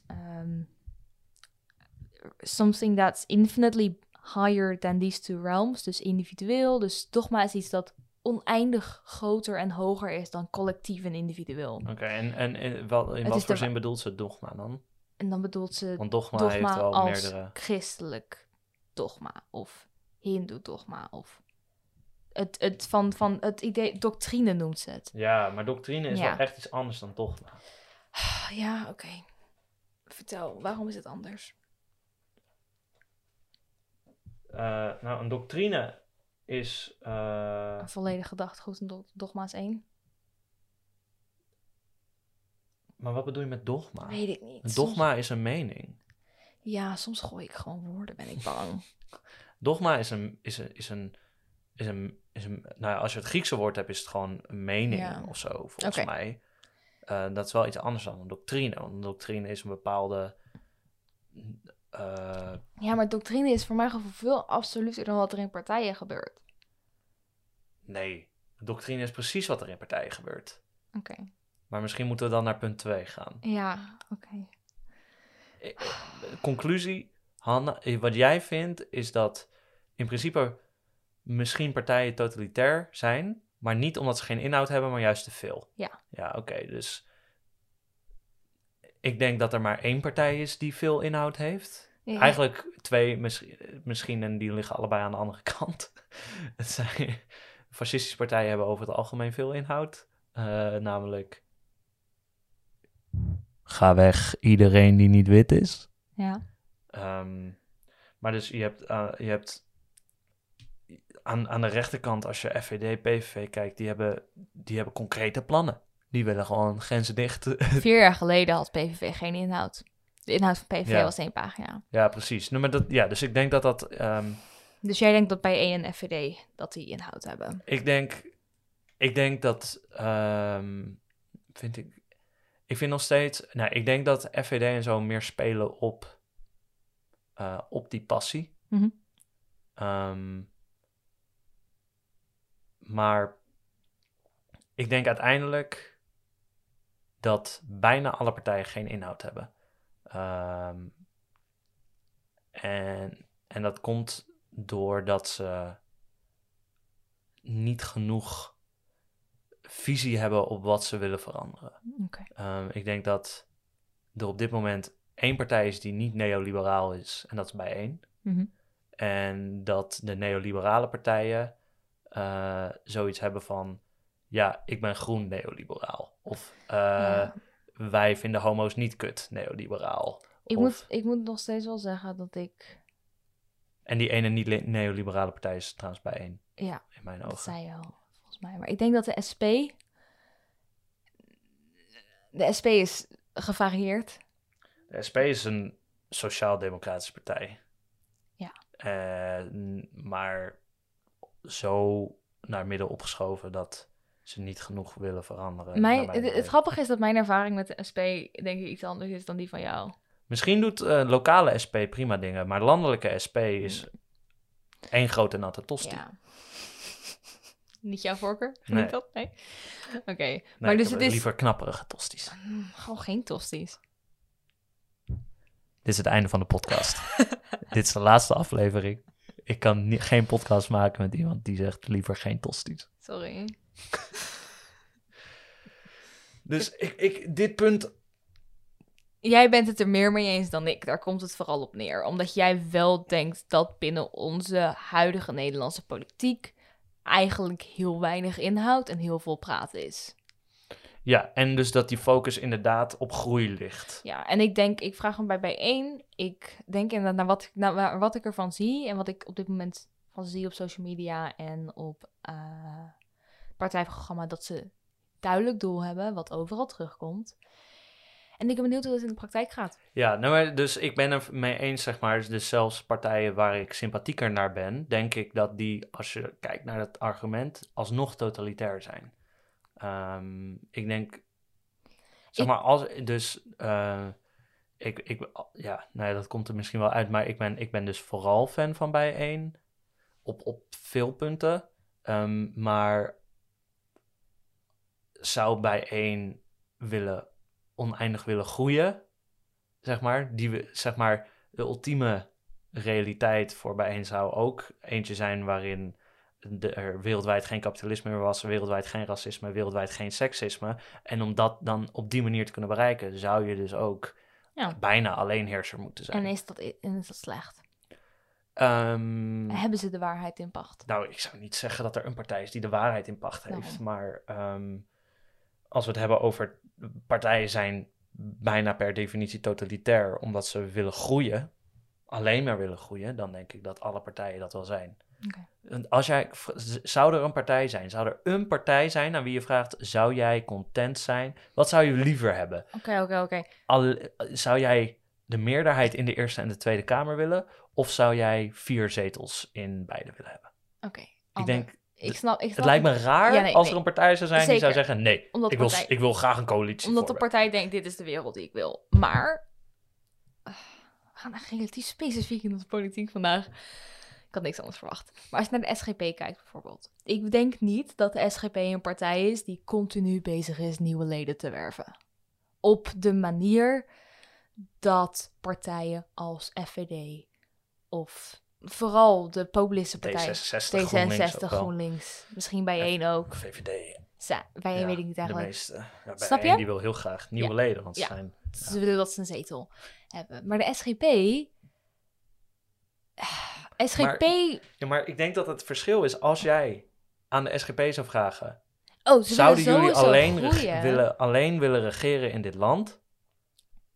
Ze willen... Ik zou het heel raar vinden als een politieke partij zou zeggen nee. Oké, maar ik denk bijvoorbeeld de SGP wil groeien, maar denk ik, wat ik ervan weet, niet door compromissen te sluiten over vele van haar standpunten.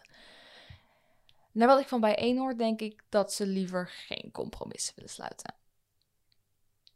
Ja, ik weet niet hoe dat gaat Nee, uitpakken. Ik ook niet. Maar ik denk dus dat het compromissen sluiten bij sommige partijen wat moeilijker gaat dan bij anderen. Maar ze willen compromissen sluiten om mee te kunnen regeren. Ja, nee, ik snap. Om meer invloed te hebben. Ja. Dat is de reden voor compromissen sluiten, is groei, Ja. is invloed. Ik ben gewoon bang dat ik nog steeds hoop heb. Dat is mijn probleem. Ik heb gewoon nog steeds hoop dat het ooit gaat lukken. Dat we het ooit gewoon... Jouw probleem is denk ik dat we in een functionerende democratie leven. Ik denk niet dat we in een functionerende democratie leven, maar ik hoop dat we in een functionerende democratie kunnen leven ooit. Ja, En- maar wie zou dat niet hopen? Precies, maar mijn hoop is niet kapot maken en dan weer opnieuw opbouwen. Mijn hoop is met het huidige systeem de goede kant op duwen. Oké, derde punt. Want ik denk dat we hier oneindig over door kunnen gaan. Ja. Het derde punt, of punt 2, Het derde punt wat wij bespreken. en het tweede punt in het geheel, is that a political party is an organization designed to exert collective pressure upon the minds of all its individual members. Yay, dit is mijn favoriete punt. Zo is aan het zwaaien. Oké. Propaganda. I love me some propaganda. Het leuke van propaganda is dat alles propaganda is en mensen niet zijn van, oh nee, dit is propaganda. Ja, dus Oké, maar dit vertel is waarom dit je favoriete punt is. om... Ben jij een fan van propaganda, Sven? Nee, Weet je zeker? wie wel? Ik. Dit Nee. is het einde van de podcast. Nee. Ik ben geen fan van propaganda, maak jullie geen zorgen. Ik vind, ze overtuigde me eigenlijk al met deze... Ik was eigenlijk al overtuigd toen ik dat las. Dat de politieke partijen op... Nee, dat ze zo gemaakt zijn dat ze... Collective pressure upon the minds of all its individual dus members. ze druk uitoefenen op de geest van hun Individuele leden. individuele leden, zodat ze allemaal hetzelfde stemmen en allemaal hetzelfde verkondigen. Ja.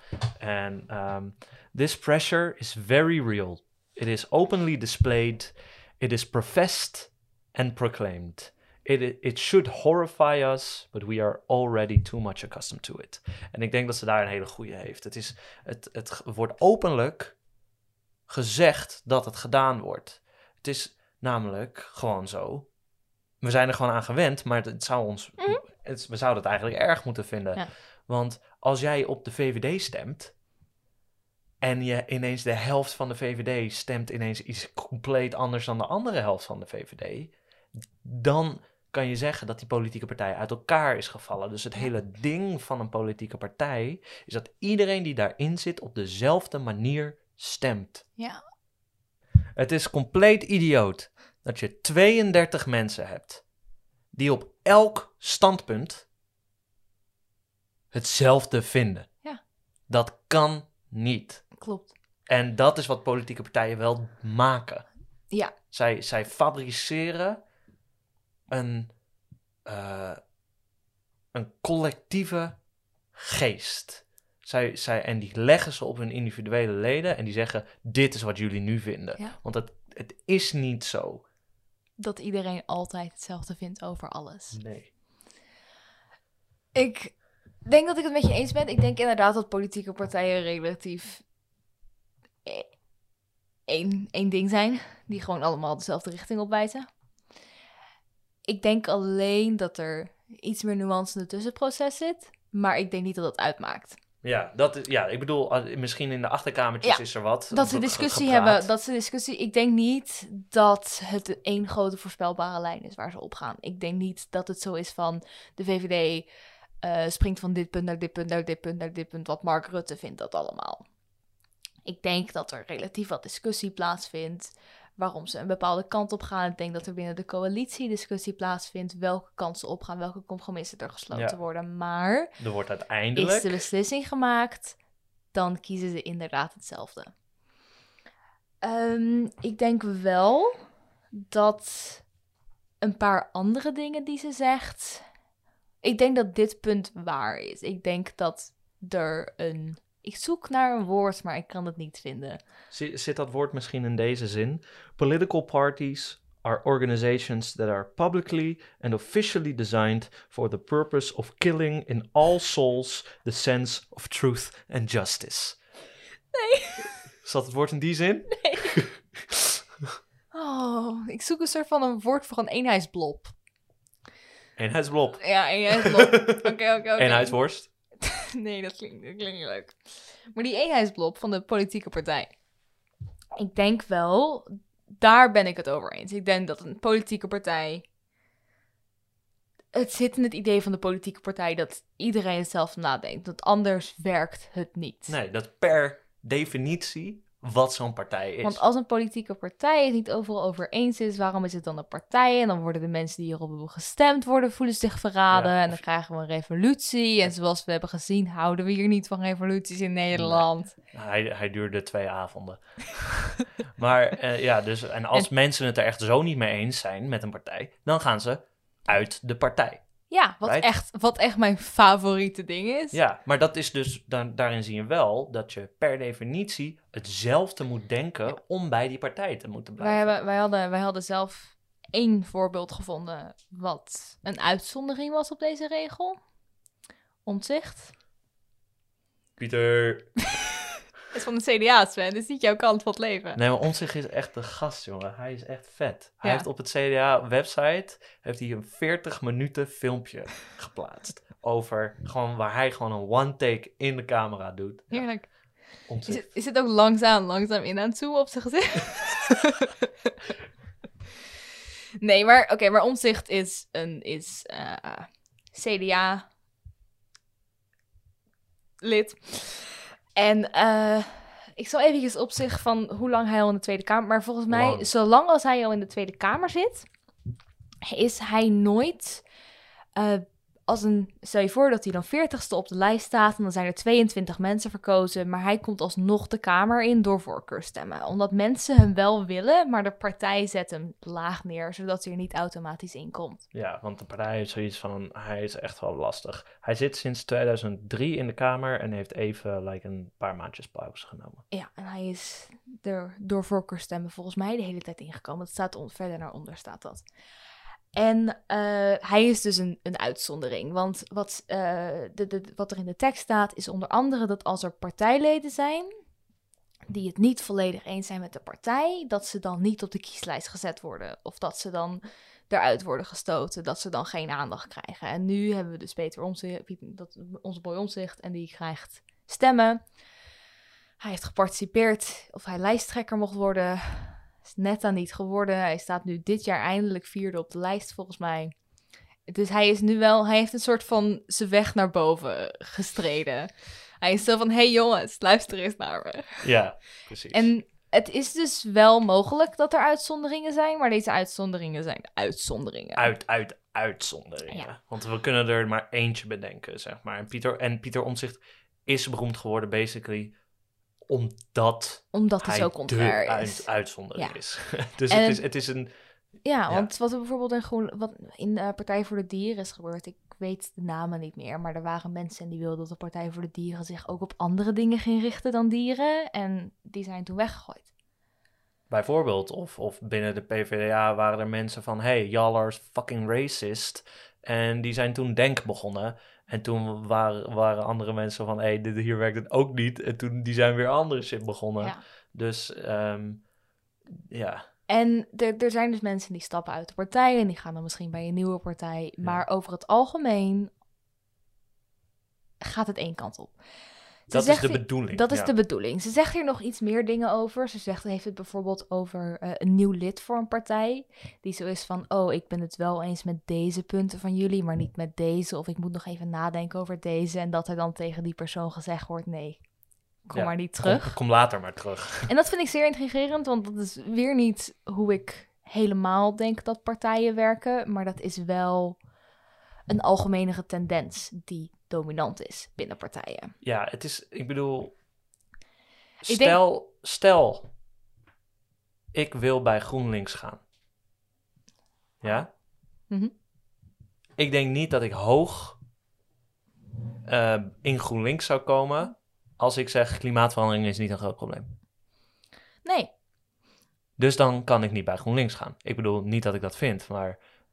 maar dan vraag gewoon- ik me af, waarom zou je bij GroenLinks willen als je klimaatverandering geen groot probleem vindt? Maar dat is precies omdat ik misschien is klimaatverandering het enige punt waarop ik het niet met ze eens ben, weet Ja. je wel? Ik ben het met alles van ze eens, behalve dat punt. Right? Dus dan, Stel. het gaat, ja, voor mij is het zo klaar als een klontje Ja, dat dit waar is. klopt. Ik denk dat het waar is. Ik denk alleen dat er dus iets meer nuance nodig is dan de nuance die zij geeft. Er zijn uitzonderingen. Maar over het algemeen is Ja, het zo. maar ook dus... ze geeft eigenlijk een soort van het eindresultaat weer steeds, maar niet het proces erin. Mhm. Ze zegt zo van... ze heeft het ook over iemand die bij een politieke partij gaat... en dan maar de helft van de standpunten weet... en dan achter de rest komt en dan het daar ook mee eens is... omdat hij bij de politieke partij hoort. Mhm. Dit is niet hoe ik me zou gedragen als ik bij een politieke partij zou gaan.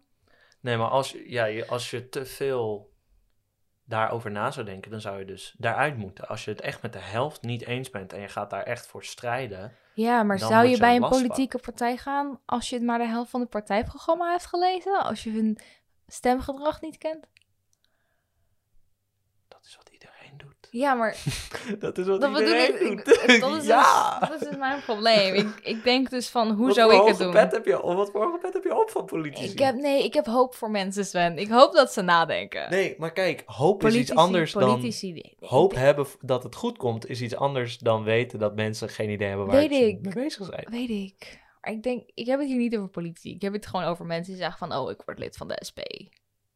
Oh, ik word lid van de VVD.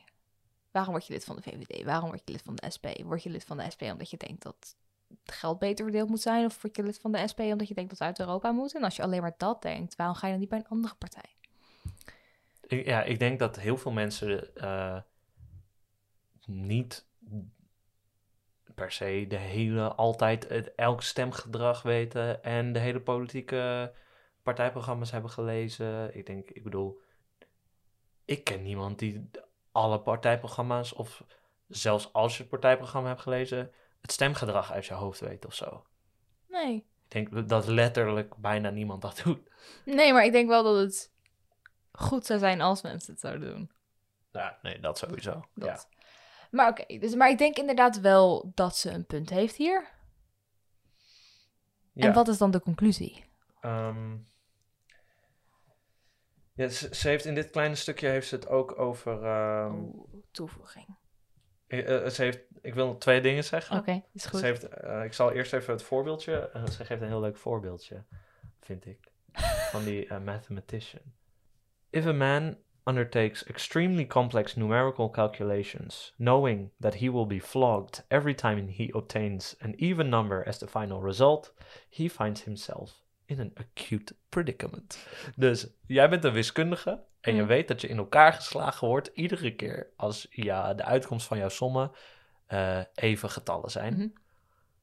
Dan ga jij waarschijnlijk toch een beetje aan je sommetjes knoeien om oneven getallen te krijgen. En dit is wat zij ook bedoelt met zo werkt het in een politieke partij ook, zeg maar.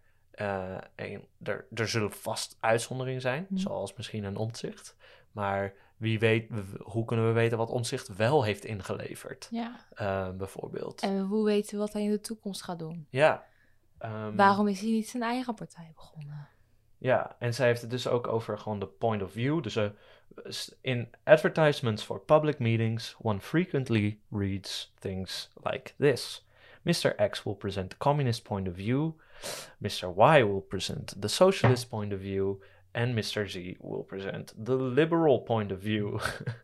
How do these wretches manage to know the various points of view they are supposed to present? Who can have instructed them? Which oracle? A collectivity has no tongue and no pen. All the organs of expressions are individual. Dus als je zegt, deze persoon spreekt voor de liberalen. Deze persoon spreekt voor de socialisten. Collectieven hebben, wat ze zegt, collectieven hebben geen tong. Nee. Collectieven kunnen niet spreken. Dus alle standpunten zijn individueel. Jouw interpretatie van wat het socialisme inhoudt. Zo zou het wel moeten zijn. Maar het wordt gepresenteerd als, in zo'n partij kan je gewoon zeggen, die spreekt voor de VVD. Leugens. Die spreekt voor GroenLinks. Ja. Want ze zouden allemaal hetzelfde moeten vinden in zo'n partij. Ja. Of zeggen, minstens. Dus ja, dat waren nog even twee dingen. En dan heeft ze het nog over, politieke partijen willen niet het licht laten zien, zegt ze, maar willen je overtuigen. Waar komt Satan ook alweer tevoorschijn? Maar dat vind ik een hele grappige quote. If one were to entrust the organization of public life to the devil, he could not invent a more clever device than political parties. Lovely. Dus als je het publieke leven in de handen van de duivel zou leggen, dan zou die niks slimmers kunnen bedenken dan politieke partijen. Ja, vond ik mooi. Fijn hoe ze dit er weer in verweeft. Dus eigenlijk, wat kunnen we concluderen, Sven? Politieke partijen, algemene wil. Nee. Politieke partij bad is wat we hieruit konden concluderen als we het hiermee eens zijn. Klopt. Ik wil nog even naar de conclusie van haar. Ja. Want daar zegt ze nog iets wat jij heel interessant vond. Want dit is de conclusie gewoon eigenlijk van het paper. Ja, hoe wil zij, want dat vind ik nog wel interessant dan, zij geeft wel alternatieven. Hoe moeten we het dan doen? Ja. Oké. En dat is eigenlijk, politieke partijen bad. Ja, politieke partij bad. Wat wel goed. Wat dan? Hè? Ik bedoel, ik wil wel mensen op het hart drukken. Gewoon omdat iemand geen alternatief heeft, betekent niet dat de kritiek niet valide is. Dit gebeurt mij namelijk te vaak in discussies dat mensen zeggen, hoe wil jij het dan? Zeg. Eerst kapot maken, dan zien we wel. Nee, maar niet eens dat. Maar zeg maar, het betekent als je geen alternatief hebt, betekent niet dat de kritiek niet een goede kritiek is. Het is gewoon dat het niet volledig is. Ja. Je mist, en daar kan je de kritiek is volledig. Nee, de kritiek is volledig, maar als plan is maar kritiek is geen plan. Precies. Dus zij zegt, hoe zou het moeten? Zij zegt, politieke partijen moeten afgeschaft worden en illegaal worden. Je mag je niet aansluiten bij politieke partijen. Of gewoon partijen in het algemeen. Of partijen in het algemeen. Dus ze heeft het ook over, je mag niet lid worden van een krant. Je mag niet lid worden van dingen. Is er geen sportclub meer? AV47 Boskoop, jongens! Ik denk dat ze daar dat geen politieke insteek heeft. Dus. Hey, we kunnen met z'n allen heel hard... Ik zit al heel lang niet meer bij de hardloopclub van Boskoop, maar ze kunnen heel hard rennen. Als het een liberale hardloopclub is, dan mag het niet. Nee, maar zij zegt dus, at elections, candidates would tell voters not, I wear such and such label. which tells the public nearly nothing as regards their actual position on actual issues, but rather my views are such and such on such and such important problems. Dus zij zegt, in eerste instantie moet je dus niet zeggen, ik ben er voor de VVD, maar je moet zeggen, mijn dingen... dus je moet niet zeggen, ik ben er voor de VVD en dit zijn de standpunten van de VVD. Maar je moet zeggen, mijn standpunten zijn dit op dit. En dan in de Kamer moet je dus terug naar dat beter, hoe het eigenlijk al was. Back in the days toen iedereen een individu was. Ja, dat je gewoon coalities met mensen wel kan sluiten in de Kamer, want je hebt wel stemmen nodig. Ja, maar dan stel, ik zit met Hanna en Piet. Hey Piet. Hey Piet. Piet is onze geheime derde podcastpersoon. Piet zit hier naast ons. Ik zit met Hanna en Piet in de Kamer en Hanna en ik zijn het eens over onderwijs. Dan gaan wij op onderwijs. Maar als Piet en ik het eens zijn over de herverdeling van geld en Hanna en ik niet, dan ga ik met Piet daarop. Dus dan is het gewoon hoe noemt zij dat? Elected politicians would associate and disassociate following the natural and changing flow of affinities. Dus het is die... Dus je wordt vrienden en niet vrienden. Ja, gewoon door wat je vindt. En dat gebeurt gewoon, want ik ben het op sommige punten met jou eens en op sommige punten met jou eens. Ja. En tuurlijk zijn politieke partijen het op sommige punten met de een eens en op sommige punten met de ander. Maar politieke partijen... Die maken een coalitie en die moeten het altijd... Ja, dat werkt gewoon anders. Zeg maar nu, het is minder fluïde dan... Je hebt een soort van het is een soort van passen en meten. Het is een soort van, ik heb hier een kaart die is 12 waard. Ik heb hier een kaart die is 6 waard. Hier een kaart die is 15 waard, et cetera, et cetera. Ja. En bij elkaar zijn ze 150. En die moet ik zodanig passen dat ze bij elkaar 76 waard zijn. Ja, hoeveel partijen zijn er nu in de Tweede Kamer? Er zijn er nu 13 politieke partijen in de Tweede Kamer. Ja. Wat als zij het volledig waar heeft, dat alle politieke partijen altijd hetzelfde stemmen, bla bla bla. En dat sommige partijen zijn eenmanspartijen. Ja, maar er zijn nu 13 partijen. En als je het uiterste van haar argument neemt, wat ik niet denk dat je per se moet doen, maar stel het zou het allerergste zijn, dan betekent dat eigenlijk dat er maar 13 mensen in de Kamer zitten. Ja. En die mensen hebben allemaal, de VVD-mens zou dus heel veel invloed hebben en de anderen minder. Maar ze stemmen toch hetzelfde. We hebben 150 zetels met maar 13 meningen. What the fuck? Ja, klopt. En ik vind het eigenlijk wel kwalijk dat zij het hier niet per se over heeft. Ja, want dat is onze kritiek, toch? Nee, jouw kritiek. Ja, en deze komt net in me op. Dus er zijn eigenlijk twee... Dat is een andere kritiek. Maar hier hadden we het wel een beetje over. Dat politieke partijen geven je eigenlijk een menu. Hè? Dus wij vinden dit, wij vinden dat. Wij vinden deze 1700 dingen over de wereld. Ja, wij kunnen nergens onder wat over zeggen. Oh jee, COVID. Ja, dus die geven jou aan wat belangrijk is op dit moment. Maar op dit moment is er binnen het publieke leven geen platform voor de normale mens om haar wil te uiten op politiek gebied. Dus dat is, ik bedoel, je kan een demonstratie misschien, maar om echt een grote demonstratie te maken is hartstikke moeilijk. Of een handtekeningenactie, dat soort dingen. Maar er is geen systemisch platform waarin wij kunnen zeggen wat we belangrijk vinden. Waarin de mens als mens haar mening kan uiten in de politiek, in plaats van de mens als stemmer op een partij. Ja, precies. Wij zijn op dit moment consument. Politiek consument. Wij kunnen kiezen uit 13 menuen of misschien 21 of whatever. De cultuurindustrie? Nee, dat negeren we. Knip. Nee, maar ja, dus... Ja, ik snap wat je bedoelt.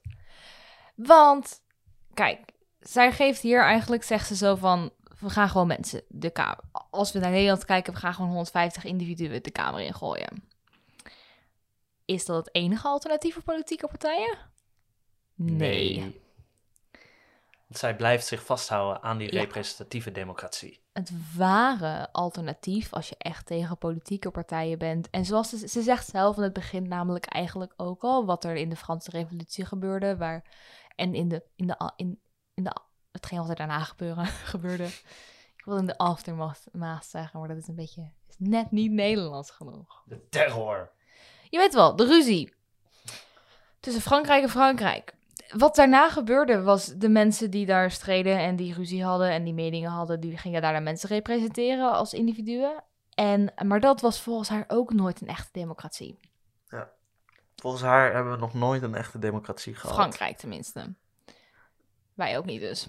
Nee, ik denk dat als zij nu zou leven, dat ze ook zou zeggen dat we nog nooit een echte democratie hebben gezien. Ergens. Nee, klopt. En Sven die noemde het voordat we het over de podcast gingen hebben al, maar dat weten jullie dus nog niet. Maar ik zeg, dit was een OG Sven idee waar ik het mee eens was. Referenda.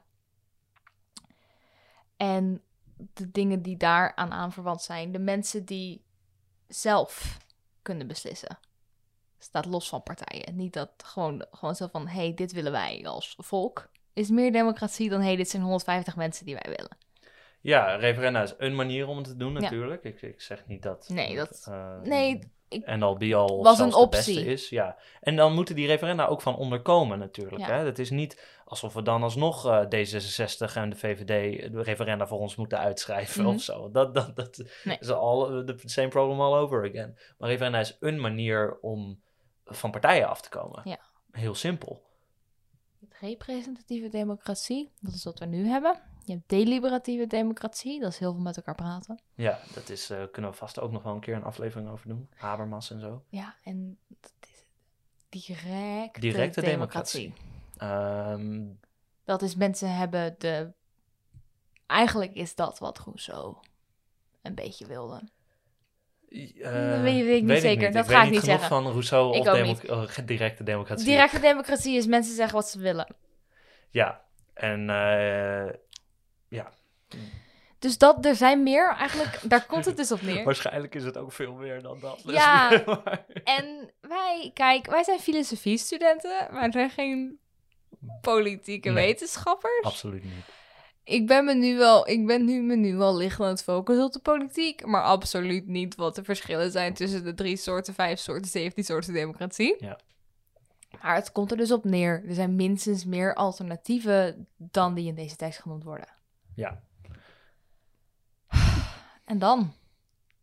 Hebben we nog meer te zeggen? Wil je nog iets? Ik heb niks meer te zeggen. Je hebt niks meer te zeggen. Het laatste puntje, wat ik nog interessant vond dan in de tekst. En we knippen er sowieso een stukje uit, dus het is altijd minder. Maar we hebben al een keer 2 uur en een kwartier gehad. Ja, precies. Ik ben verrast trouwens over hoe lang we doorgaan over deze. Ik dacht, omdat hij zo kort is misschien, dat hij... Nee. Maar we kunnen dan ook dieper op in. Ja, je kan direct erop de tekst in. Ja. Ik vind het wel fijn. Ja, het is, we hoeven niet altijd een boek te lezen. Nee. Maar jij wilde nog één ding... Eén dingetje wat zij zegt, en ze dropt dat eigenlijk in de conclusie. Ja. Maar ik vond het een van de interessantere punten in het hele ding. Het gaat over... Is dat aan het eind van ik heb een PowerPoint-presentatie gemaakt voor mezelf. En zij zegt eigenlijk dat ze zegt dat dat ook door politieke partijen komt. Ja. Ik weet niet of ik het daarmee eens ben, maar ik vind het wel een leuk idee. Oké, we beginnen... We zullen het eerste citaat noemen en dan kunnen we kijken. Komt het door politieke partijen, denken wij. Wat was eerst? En het is sowieso kwalijk. Dus daar ben ik vind het een heel interessant idee. Ja. Nearly everywhere, often even when dealing with purely technical problems, instead of thinking, one merely takes sides for or against. Dus we denken niet meer, we kiezen gewoon een kant, voor of tegen. Als we met een probleem of een stelling te maken hebben, dan zijn we niet zo van, wat vind ik daarvan? Wat zijn de implicaties? Wat is de nuance? Ja, nee, wat kan ik daaruit halen? Ja. Wat ligt er aan de grondslag? Wat zijn dat je echt, zeg maar, door dat idee doordenkt. En daarom, kinderen, moet iedereen filosofie gaan studeren. Dat sowieso. En wat zij daarover zegt, dus over for and against. Such a choice replaces the activity of the mind. Dus zo'n keuze Daar hoef je niet meer te denken. Het vervangt de activiteit van de geest. This is an intellectual leprosy. Het is een intellectuele lepra. It originated in the political world and then spread through the land, contaminating all forms of thinking. Dus ze zegt dat het een politieke oorzaak heeft. Ziekte is. Ja, dat het komt door politieke partijen, specifiek, zegt ze later. Die door het water van de maatschappij heen is gegaan. Ja, precies. En ik vind het eigenlijk wel een heel interessante. Dus gewoon een laatste stukje misschien over denken, tegendenken versus denken en politieke partijen. Maar hoe het ook eindigt is, this leprosy is killing us. Dus dit is ons een beetje aan het doodmaken. It is doubtful whether it can be cured without first starting with the abolition of all political parties. Ja. Het is betwijfelbaar of het kan worden opgelost. Dus of we kunnen stoppen met in favor, dus voor en tegen denken, zonder dat we alle politieke partijen opheffen. Ja. Ik vind het mooi. Ik denk dat ik het ermee eens ben. Ik denk dat dit is wat we zien in de maatschappij. Ik weet niet of het komt door de manier waarop politiek werkt. Abortus, voor of tegen. Homorechten, voor of tegen. Klimaat, voor of tegen. Zeg maar, dat is een liedje maken nu. Dat is de manier waarop er over alles gepraat wordt. Ja, over maatschappelijke issues. Ja. Ik heb bij de debatclub gezeten. God, voor of tegen? Ik heb bij de debatclub gezeten. In de debatclub werd je ingedeeld in voor of tegen. Ja. Het was wel de manier waarop je voor was, of de manier waarop je tegen was. Dat was natuurlijk waar je de kracht kon krijgen in de club. En in de club bij ons mensen. Maar soms zeg ik dingen en dan ben ik zo van, nee Anna, waarom doe je dit? Dit klinkt gewoon echt niet goed. Maar het is, we zijn de nuance snel kwijt omdat we zo zwart-wit onder andere in onze politiek na moeten denken. Ja. Ik denk niet dat referenda lossen dit niet op. Nee, want als de referenda in de vorm van voor-tegen worden gegoten, dan volgens Brexit was hier... Precies. Het is precies dat ding van, zijn jullie voor of tegen de Europese Unie? Weet je wel, dat is geen vraag. De Brexit was veel gecompliceerder dan het idee, willen we binnen de Europese Unie blijven of willen we eruit? Ja. Want Brexit werd niet geadverteerd aan de hand van de Europese Unie is goed of de Europese Unie is slecht. Nee, er werd over de gevolgen nagedacht. Er werd gedacht van, hey jongens, als we uit de Europese Unie gaan, hebben we zoveel monies voor zorg. Kijk eens hoeveel beter ervan worden. Dan krijgen we minder immigranten. Dan nog. Ja, dus ik vond het wel gewoon een interessante dat... Ik weet niet of het door politiek komt. Het wordt wel, in ieder geval binnen de politiek is het wel het ding hoe het gebeurt. Het wordt uitgebuit. Motie, je bent voor of tegen een motie. Ja. Dat is zeg maar, er wordt voor of tegen gestemd. Ik moet zeggen, motie is je bent voor of je bent tegen of je bent tegen maar. Maar die maar, dat is geen officiële addendum op de tegen. Dat is gewoon zo van, ik dien een nieuwe motie die net iets anders is. En dan ben ik wel voor.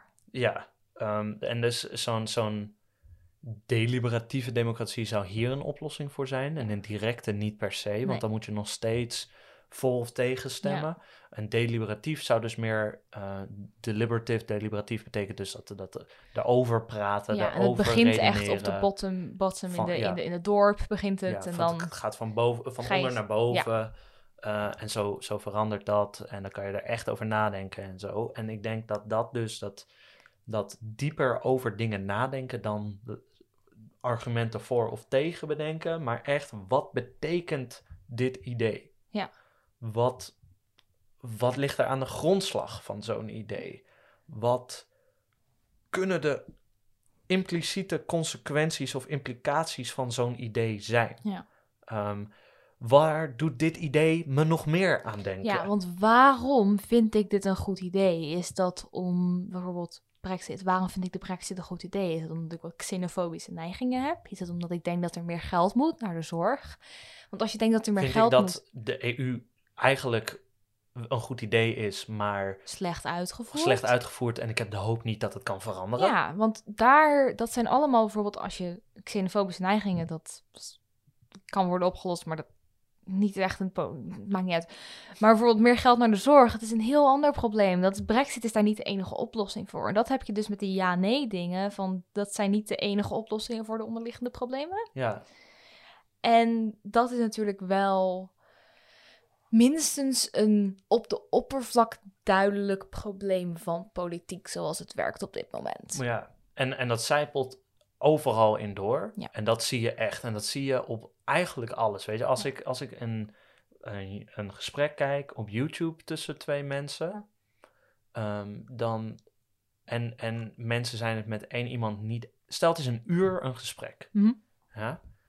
Dan zie je altijd mensen zeggen: oh, die ene guy is echt dom. Of oh, ik ben het echt niet met die ene guy eens. Maar het is een gesprek van een uur. En er is heel weinig. Er zijn heel weinig mensen die een uur lang kunnen praten. En dat ik het met niks wat zij hebben gezegd eens ben. Ik had 3% overeenkomst met Forum voor Democratie op de kieswijzer. Exact. Precies. Dus dat is, zeg maar, die 3% is iets. Ja, dat is weet iets. je wel. Dus er zitten ergens ideeën waar je doorheen kan denken. Die relevant zijn. Waar je van kan leren. En dat wordt compleet er niet gedaan door het voor- en tegendenken. En ik denk zeker dat er fundamentele verschillen bestaan tussen mensen. Ik denk ook dat wij fundamentele verschillen hebben binnen meningen over dingen. En ik denk dat het beter is om te kijken waar onze meningsverschillen vandaan komen. Gewoon op een fundamenteel niveau. Omdat ik heb zoveel meer vrede met een meningsverschil als het op fundamenteel niveau is. Dan als ik het resultaat 1500 argumenten naar boven zie. En dan ben ik zo van, oh, ja, maar dat vind ik dom. Maar als ik weet waar het vandaan komt, als ik een gesprek met iemand heb gehad, als je de nuance kan zien, is het zoveel makkelijker. Ja, en dan kan je misschien zeggen, oké, weet je wel, ik ben het misschien daar niet mee eens met de helft van dat, maar met de andere helft wel. En dan kan je daar weer kijken bij jezelf wat jij daar meer kan doen. Weet je wel, als je een boek leest, het is, weet je, ja, je kan een boek lezen, een filosofisch boek, zoals dit. Ja. Als we deze tekst pakken. Ik ben het met sommige dingen die ze zegt niet eens. Ja. Ik ben het met sommige dingen die ze zegt wel eens. Ja. Dat betekent niet dat ik voor of tegen deze tekst ben. Ik kan niet zeggen of ik voor of tegen deze tekst ben. Nee. Als ik moet zeggen of ik voor of tegen deze tekst ben, is het altijd tegen, omdat ik het er niet volledig mee eens ben. Maar ik denk dat het idee dat politieke partijen niet werken zoals een democratie zou moeten werken, ben ik het helemaal mee eens. Ik denk gewoon dat haar wat gedetailleerde argumentatie en wat gronden die ze daarvoor heeft, daar ben ik het niet mee eens. Maar dat betekent nog niet dat ik het idee van deze tekst op een iets abstracter niveau ben ik het mee eens. Ja, maar niet de tekst zelf. Nee, en dan kan je dat pakken en dat misschien zelf uitwerken. Ja. Of zoals wat wij nu doen, dat ze dat kleine voor-tegen dingetje heeft en daar een kwartier over gaan praten. Ja. Of een heel ander boek over schrijven. Ja. Gewoon omdat het 2 zinnen in de tekst zijn of zo, weet je wel. Dat is hoe academie werkt, joh. Ja, dus er is zoveel meer nuance in mening dan voor of tegen. En toch wordt het er vaak toe gereduceerd. Ja, en dat is hoe politieke partijen werken. Ja. Punt. Denk ik wel. Ja, ik denk dat Want je moet duidelijk zijn. Klopt. Ik denk wel dat moties en zo hebben de mogelijkheid om veel nuance toe te brengen. Maar ik denk dat die nuance alsnog de nuance voor 1 partij of voor 1 persoon is. Ja, en aangezien er 13 partijen zitten. Dit is waar wij als de ChristenUnie het volledig mee eens zijn. Maar dit is niet waar wij als de CDA het volledig mee eens zijn. Precies. En daar krijg je dan al fout. Dus vakpolitieke partijen.